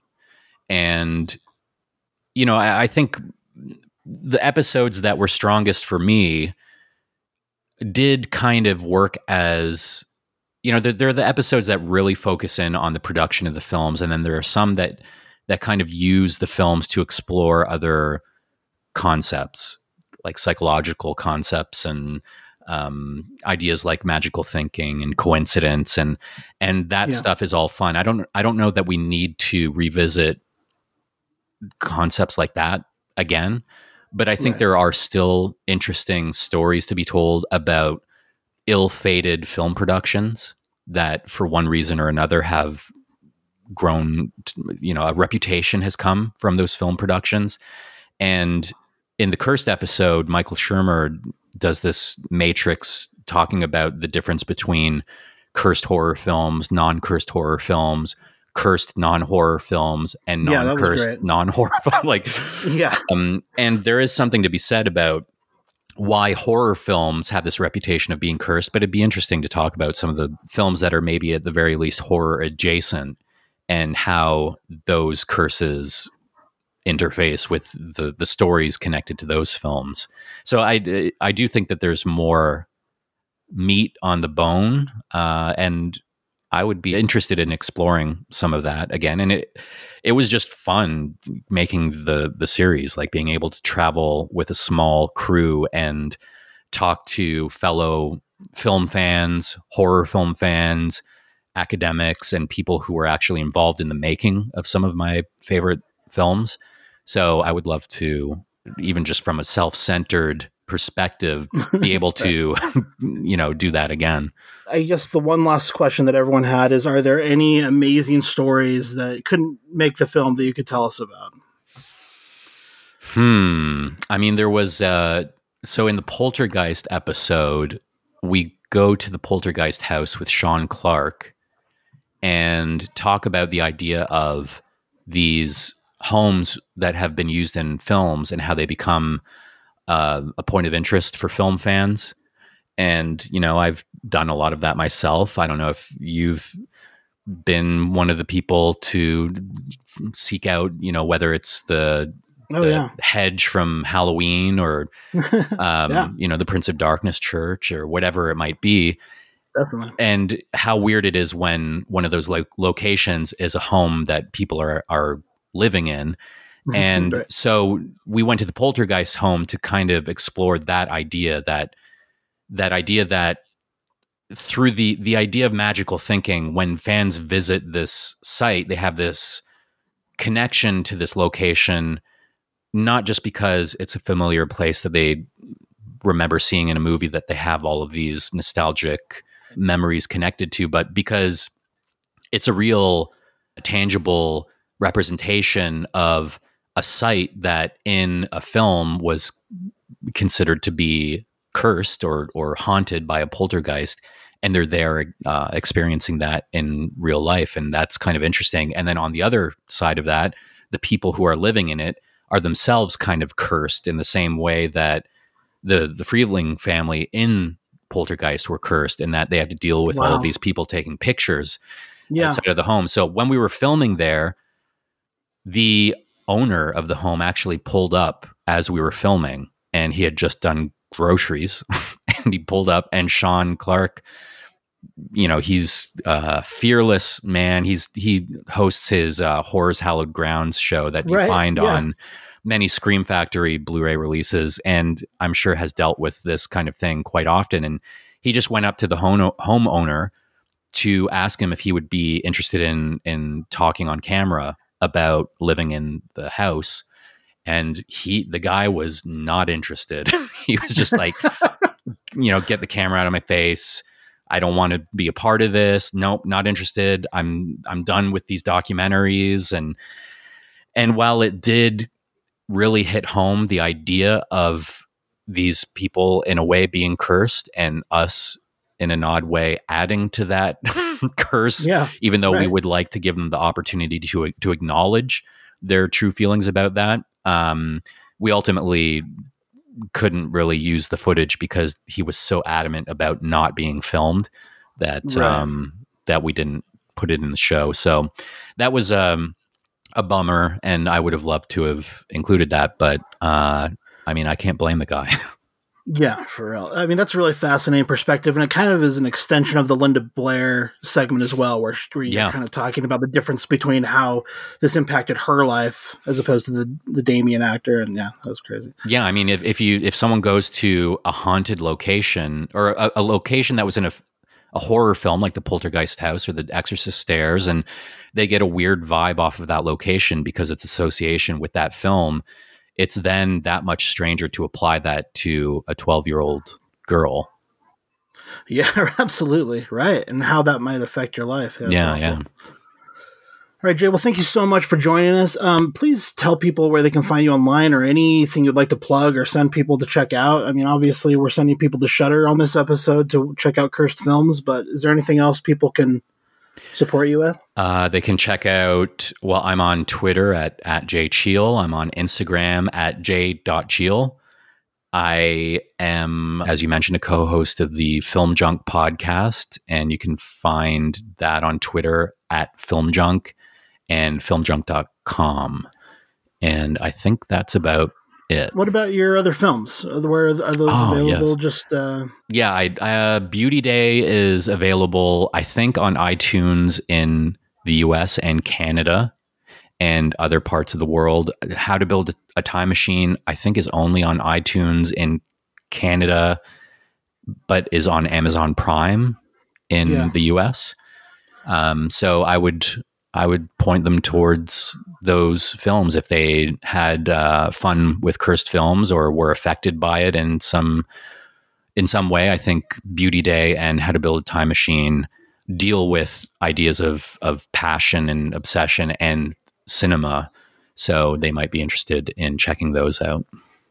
Very cool. Thanks. And I will put links to all of those things in the show notes at horrormoviepodcast.com if you missed any of those. Great. Thanks, Josh. Hey, thanks, Jay. Appreciate it. All right, thank you so much to Jay Cheel for joining us and for that excellent interview. I guess we have one more bit of news that we would like to address. I will leave it to either of you to make the pronouncement, as it were. Oh, I don't know, Joel. I think you deserve to make this pronouncement. No. Good news. Well, quick side note. This is news related, though. I am going to be starting next week having my name legally changed to Kyle Bishop. Oh, yeah, there you go. Perfect. Perfect. As I heard that news, I couldn't help but thinking of the first season of Gilligan's Island. You know, where Professor and Marianne are and the rest. Right. Well, okay. So I know actually I want Josh to. Josh is the one who puts a redonkulous amount of time into editing this show. So I would like him to make the announcement. Although it is ridiculous, of course, everybody who's listening to this now probably already knows it. But go ahead, Josh. Well, for those of you who do not watch The Last Drive-In or are not caught up on the most recent episode of The Last Drive-In, we were very honored to be awarded the Silver Bolo Award by Joe Bob and Darcy, which is just an incredible thing for us. You know, I just feel extremely humbled and grateful that they thought of us. And people have been wondering because, as Joel alluded to, when they made the announcement, they mentioned Jay of the Dead and Kyle Bishop and forgot to mention Joel, which, I thought, oh no, when I heard about it. But I think part of that is just it's my fault or our fault. We have not yet updated the iTunes author page yet. And so I think if you do go on iTunes, it says Kyle Bishop and Jay of the Dead on there and not necessarily Joel on there. So that's something we should probably change just in case things like this happen again. But yeah. Yep. Go ahead, Dave. I was just going to say, in case we win this again. Yeah, right. Year in, year out. Yes, of course. Right. Of course. But, it was a big deal. And Joel was a part of the show when this happened. Darcy contacted me a while ago and said, we're going to do something special for some people in the horror community in this next upcoming season of The Last Drive-In. So we kind of knew it was coming, but we didn't know for sure when it was. We thought it might be their Thanksgiving show or their Christmas show. And so we were kind of just waiting to hear, when it was going to happen. We weren't positive it was going to happen, but we thought something was going to happen. And then, Joel, you had the chance to meet them at the Spooky Empire convention, and what went down there? Yeah, it was in October 2019. And I got to meet both Darcy and Joe Bob, which is awesome. And I believe, as I think that you showed me the tweet from, I think it was Dark Mark, right, who mentioned what I had done, which was I brought him a book to sign. And that book, he thought I might have actually stolen it from my childhood library, public library, because I explained to him the story, which was this was my first exposure to Joe Bob was his I think the second Last Drive-In book, and or the second book he did. It was been like 1990-ish. And they had it at my little small town library, and I found it, and I contemplated. I was not the kind of kid that usually did things like that, but I contemplated because I did have books I lost, and I had to pay for them anyway. So I thought, well, maybe, and then I didn't. And so years passed, and I finally found it on eBay. And that was the one I took to Joe Bob. So just for the record, Dark Mark, I did not steal a library book. I am not that low. So I got to meet him. I got to meet Darcy, and I had this really interesting, to me, experience, not just meeting them, which was cool, but I also had the experience of, I'm sitting there in my horror movie podcast t-shirt. And by the way, side story, had just recently kind of gotten goofed on by Bruce Campbell for wearing that t-shirt, which was awesome. And so I'm standing there, and she looks at my shirt, and she gets this look on her face like, oh, wait, yeah, like I know, kind of like not you, because you're whoever, but like that, I know that shirt. And she says that she she couldn't tell me details, but that there was something that would be coming up in the next season, that they were doing something award related, and that HMP might be getting a little love. So I thought that was awesome. And then she said something, I can't remember exactly the way she put it, but she said something about the name and of the podcast, and Joe Bob. And the look on her face implied that maybe he goofed on it a little bit. And I said, oh, why? Because it's so. And then I tapped my nose. And she goes, yeah. Horror Movie Podcast. Bad at picking names for podcasts, great at reviewing horror movies. And I was like, awesome. So does that mean that twice? I think about it. Like, honestly, I could pretty much, you could just put a fork in me. I'm done. I've been goofed on by Bruce Campbell, and by extension, because of being part of HMP, by Joe Bob Briggs. I'm good now. Life is good. So honestly, and as far as the whole name thing goes, I don't want to say I don't care, because obviously it'd be cool to hear, hey, Gilman Joel, that'd have been cool. However, and I mean this sincerely, just being a part of the show and having the show get this honor was, I'm over the moon. Honestly, it is so cool. And honestly, I'm really glad that they mentioned Jay, because Jay is one of the OGs. So I am very, very happy with the whole thing. And it was so wonderful of Darcy to consider the show. I'm sure she's got tons and tons of things she could choose from. And for her to pick this was just awesome. Yeah, absolutely. And I agreed. I just felt good. It's nice to be appreciated by people you appreciate. Yes, that's a really great way of putting it. Absolutely. I found out yesterday. I went to bed early, the night before. I wake up and there's a text there from Wolfman saying, Silver Bolo award-winning podcast. I was like, oh, okay. Because, we had sort of, going back and forth about this. And sure enough, I go on Facebook and Twitter and there's all these things like tweeting to me and Facebook and congratulations and all. I'm like, oh, so I guess everybody saw it but me. And I wanted to thank Dino was the first person who texted me, and he said, "Bro, you just got a shout out on Joe Bob," which I thought was great. Wow. Yeah. Awesome. He said, "I'm not going to lie, it got a little dusty up in here, if you know what I mean." So that's cool. That's awesome. That was really nice of him to say. And we got speaking of people we appreciate, we got so many nice messages. Shudder did their own post about it, and a lot of our listeners and also just people in the Mutant fam commented on that and left us really nice things. But specifically, a lot of people who are listeners to the show, really nice messages from Horror Fan Ryan, Jessica Dwyer, Adam Dillon, Isaac Thorne. Halloween Year Round says, "Congratulations, Horror Movie Cast, on the Silver Bolo Award. You guys deserve it." Eric Yvonne says, "Dave, Josh, congrats on your Silver Bolo. You too, Gilman."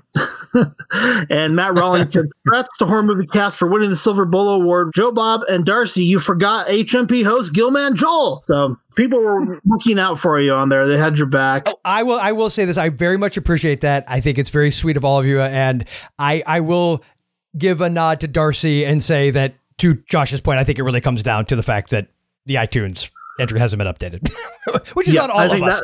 It's not as much on me too. I'm just as capable of going in there and probably updating it. So, right. A Milk Break Podcast says, "Congrats, Horror Movie Cast, on the Silver Bolo Award. As a fan from episode 1, it's nice to see your awesome in-depth reviews and hard work pay off in the most awesome way." Fright Night Fats says, "Congratulations to Horror Movie Cast on your Silver Bolo, so deserved." Nice message from Willis, Armored Foe. Seth said, "OMG, Horror Movie Cast just got the Silver Bolo Award from the real Joe Bob." And Darcy, "Super great news for a great podcast. Congrats." Jonathan Watkins said, "Congrats, guys. I think I've told you this before, but you were my first movie-related podcast I ever listened to." And of course, Jonathan Watkins now is a writer for Cinema Sins, so that's kind of cool. Very cool. Very cool. Rob Humphrey says, "Congratulations to the Horror Movie Cast on picking up a Silver Bolo Award. You guys deserve it." We got a congratulations from David Weiner, our guest from a few weeks back on the Body Snatchers episode. Trey Whetstone said, "Just saw some great news come across my Twitter feed. Congrats, Horror Movie Cast, for winning the Silver Bolo. It's well deserved." Kid Phantasm, that's CB Bruno, says, "Hooray for Horror Movie Cast. Been listening to them from way back. Deserve the honor and attention. Congrats on the Silver Bolo." Barely Ashley says, "Congrats to my favorite dudes." Carmen the Vampire Slayer says, "Congratulations. Some insanely smart guys discussing film, theme, and the social and cultural impact of horror. If you are a horror fan, it should be at the top of your list. Oh, and subscribe to their Patreon and give them some love." Like, okay, now we're talking. Gareth Young says, "Congrats, Horror Movie Cast. I feel dead proud. You guys definitely deserve this." Shane the Maniac, "So awesome. Congrats to Josh, Dave, and Joel." Greg Bench says, "Just woke up to this. Very cool and well-deserved. Congratulations." Raul says, "Congratulations on the coolest shout-out. Well-earned, and even though the host lineup that was mentioned might be a little outdated, it's still effing awesome." That's awesome. Congrats, you guys, from Joe Craig. Fiendish Fitz said, "Congratulations to Horror Movie Podcast for being honored as the recipient of Joe Bob's The Last Drive-In Silver Bolo Award in recognition of their work to keep us all dead serious about horror movies." The Boogie Brand says, "I'm brimming with pride, you guys. It's quite deserved recognition for your quality content. Love you guys." And those were the kinds of messages that I thought were great. There's so many longtime listeners who just take pride in this themselves. Like, they were there. They deserve it. They're the reason we're even on anyone's radar, is that they took the time to listen to us. So many of these people from the beginning. So I love that people are feeling their own sense of pride for being part of the HMP community. Absolutely. Allison Clark said, "I was hoping this would happen. Congratulations, guys." Real Films Podcast said, "Congrats to our fellow Florida, well, 1/3 of them, horror podcasters." That's great. And of course, the great Peter Nelson said, "Well deserved, boys." So I really appreciate everyone. And that's just a handful. Those are the people who messaged us directly. Like I said, on the Shudder post, a lot of our listeners commented on there, and of course a lot of new listeners, hopefully. And Darcy, the mail girl, said, I am so sorry, but we love you, Gilman. Congrats. No apology necessary. And I will also say, I do want to thank all the listeners too, because, I came in a year and a half ago, not even, has it been a year and a half, a year and 3 months, some of that? It's coming up on it. Yeah. Yeah. So, and you all have been so wonderful and you embraced me. I'm not going to even try to front about it. It's intimidating. This show was a show I listened to all the freaking time. I love Jay and I knew I could not remotely replace him. And so I wasn't even going to try, but I was just going to try not to be as remotely goofy as I am on Retro Movie Geek. So, and I feel like if I've at least accomplished that, I've done something with my life. So I'm just honored that all of you, especially these two wonderful schlubs, have just, put up with me for the better part of a year. I like that name. That's like a good band name, like the Fabulous Stains. What did you say? These wonderful schlubs. Wonderful schlubs. There wonderful you go. Schlubs. Well, when I found out, I did a quick post on Facebook, and I had a lot of, relatives and all posting. But there were a couple listeners, just to shout out Ashley. She put, duh, it's because you guys are amazing. But it was, here it is. James McFetter said, congratulations. I was laughing, though, because when Darcy was explaining to Joe Bob why HMP was deserving this award, she mentioned how you guys were cool enough to spend multiple episodes covering the Puppet Master franchise. And I remember how much fun you all had doing those episodes. Yeah. And I'm very proud to say I actually wasn't here yet. Thankfully, not to be outdone, you brought us back with Tiny Terrors. And I was part of the Leprechaun franchise discussion. Yeah. Oh, that's right. Yes. Yeah, one I will never forget. Very nice. Well, thank you to, of course, Joe Bob and Darcy, especially Darcy, for being willing to scour the internet to find those of us who are not at the Cool Kids table to give us a little extra love. We need it and we appreciate it. Absolutely. But especially also to all the amazing listeners and all the support. The outpouring of love has been incredible. Yeah, that's fantastic. Yeah. Thank you so much. Absolutely. Then I posted also on Facebook, Jay Wall had congratulated us, and Bill Van Vagel, the co-host on Land of the Creeps, had sent a congratulations straight to us as well. It really is humbling in a way because you just don't, for me especially, I mean, I just come on and talk movies. That's really all I do. And it really is humbling is all I come back to that to receive an award like this and be part of it just for doing something I love to do anyway. And it's just, It's really something. It was very special. It's essential, and it keeps it all together. And honestly, it adds a layer of depth and richness and knowledge that I think everybody would agree is profound.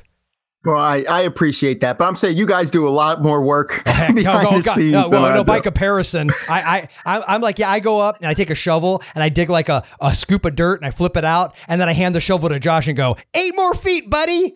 Yeah, right, exactly. Right. I know Josh has been working so hard for so long, and I say to everybody, I think he's the reason we got this award. I really do. Absolutely. With all of the work he does behind 100%. The scenes. And, you definitely deserve the kudos, for this. I absolutely think so. Well, thank you. I appreciate that. I mean, I don't agree with that, but... All right, so that wraps this episode up. We'll put this one to bed.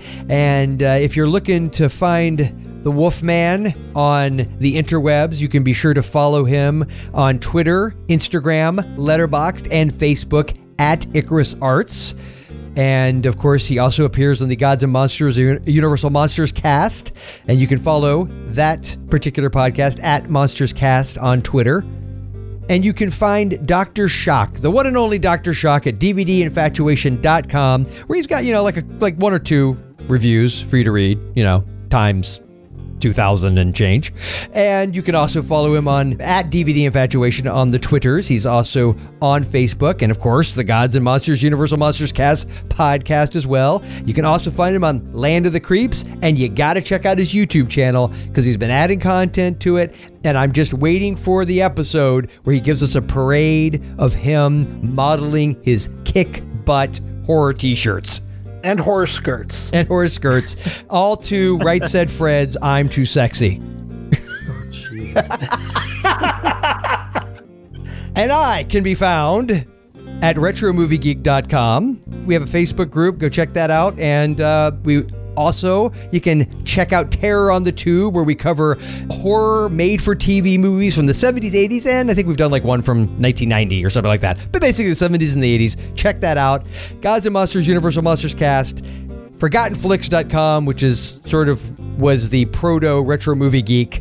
We love reading and responding to your comments, so we hope you'll get involved in the Horror Movie Podcast community. You can leave a comment in the show notes for this episode at horrormoviepodcast.com, where you can find this and all of our past episodes.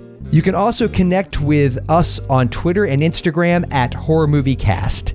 And if you'd like to support Horror Movie Podcast, please subscribe and leave a review on Apple Podcasts. You can also listen to us on Stitcher and Spotify. You can get your listener-designed HMP t-shirts at horrormoviepodcast.com/store. You can also become a patron of Movie Podcast Network for only $2.50 at patreon.com/Movie Podcast Network. And also, do not forget to try Shudder free for 30 days. Just go to shudder.com and use the promo code HMP when signing up. That's SHUDDER.com and the promo code HMP. We want to thank singer-songwriter Fred Ingram for the use of his music for the Horror Movie Podcast theme song. You can find more of Fred's music at fredericingram.com. We also want to thank composer Kagan Breitenbach for his arrangement and orchestration of Fred's original theme, which opens the show. You can find more of Kagan's work at kaganbreitenbach.com. That's it for this episode. Thank you for joining us for Horror Movie Podcast, where we're dead serious about horror movies.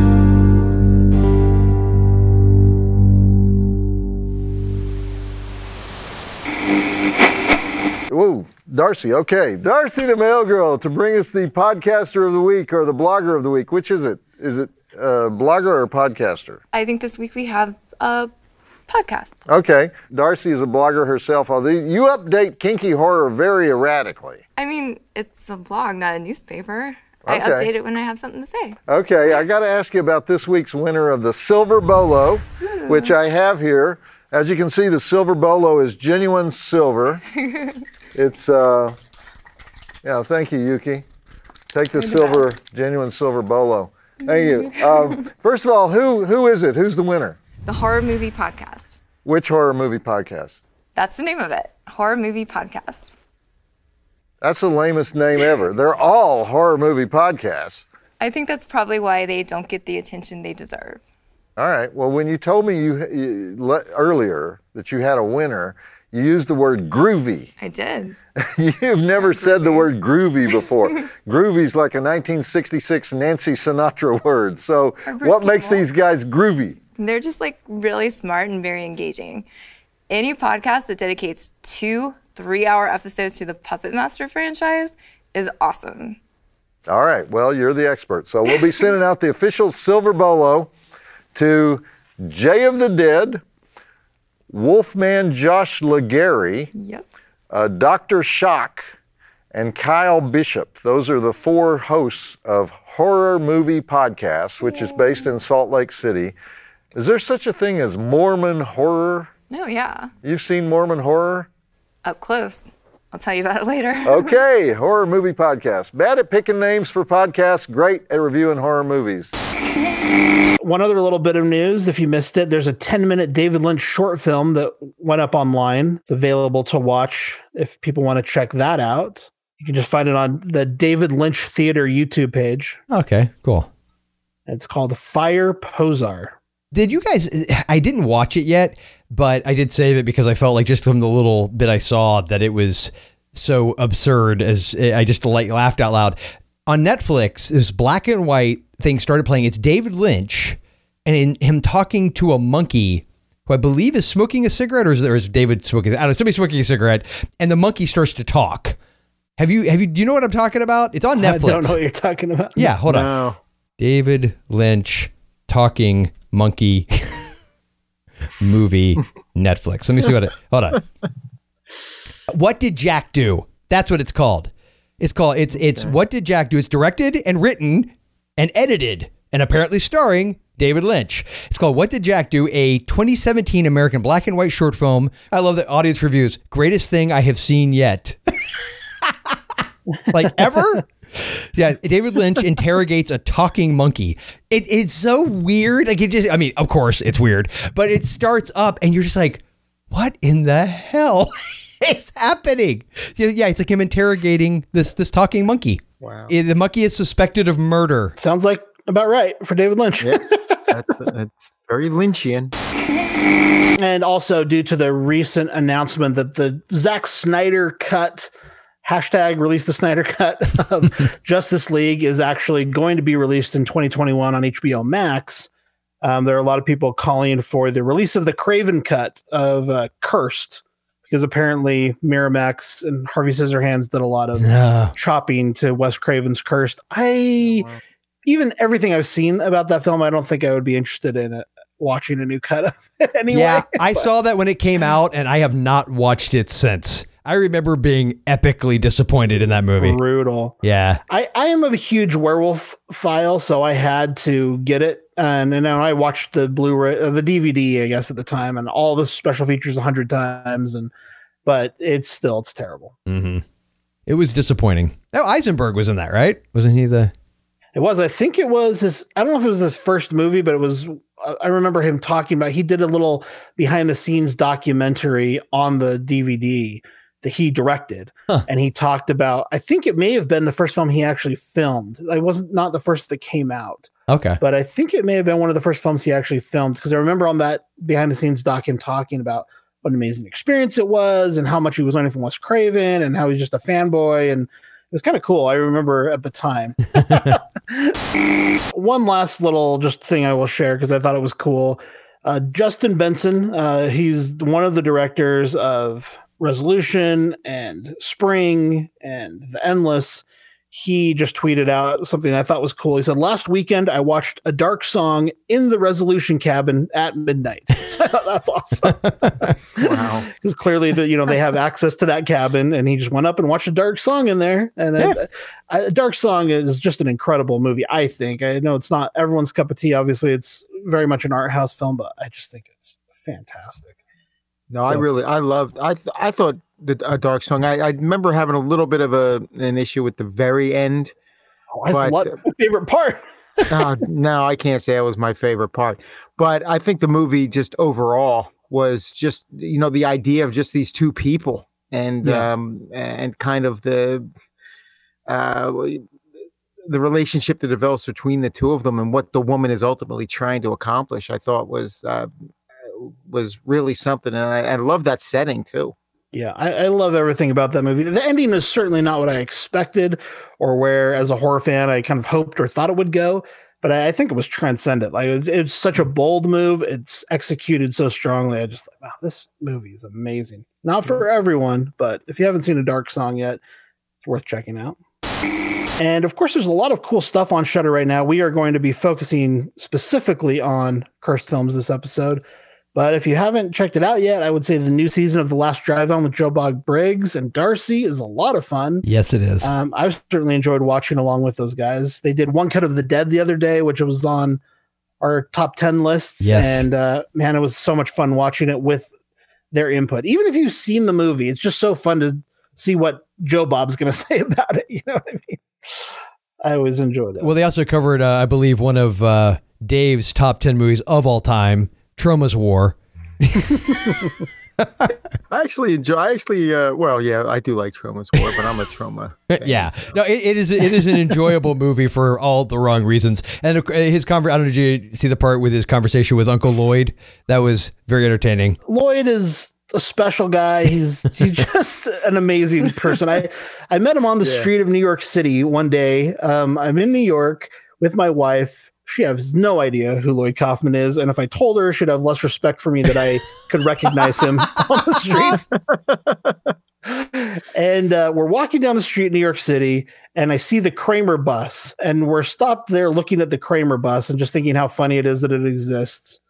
And I turn over, I'm like, holy crap, this is Trauma. And we're standing right out in front of the Trauma building. And then at that exact moment, Lloyd Kaufman walks out of the building with a young lady.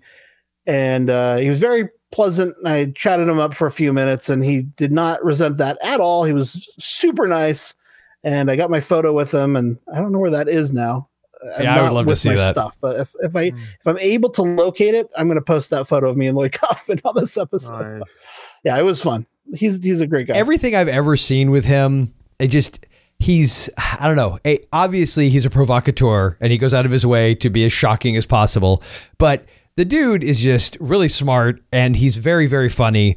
And he seems like he legitimately gives a crap about his fans. Like he seems to truly care. So it's humble cool. And he really knows where he is at in the film industry and does not mind it at all. He's just a very cool, humble guy. Yes. Yeah, he embraces it, and I respect that. I think it's cool. Yeah, he's got his niche, and he owns it. So, yeah, it's awesome. It's that documentary they did, All the Love You Cans, because Troma would always go to the Cannes Film Festival. Yes, right. It's kind of funny because he's giving tips. Like Lloyd Kaufman, this is steal the peanuts from the plane because food in Cannes is very expensive.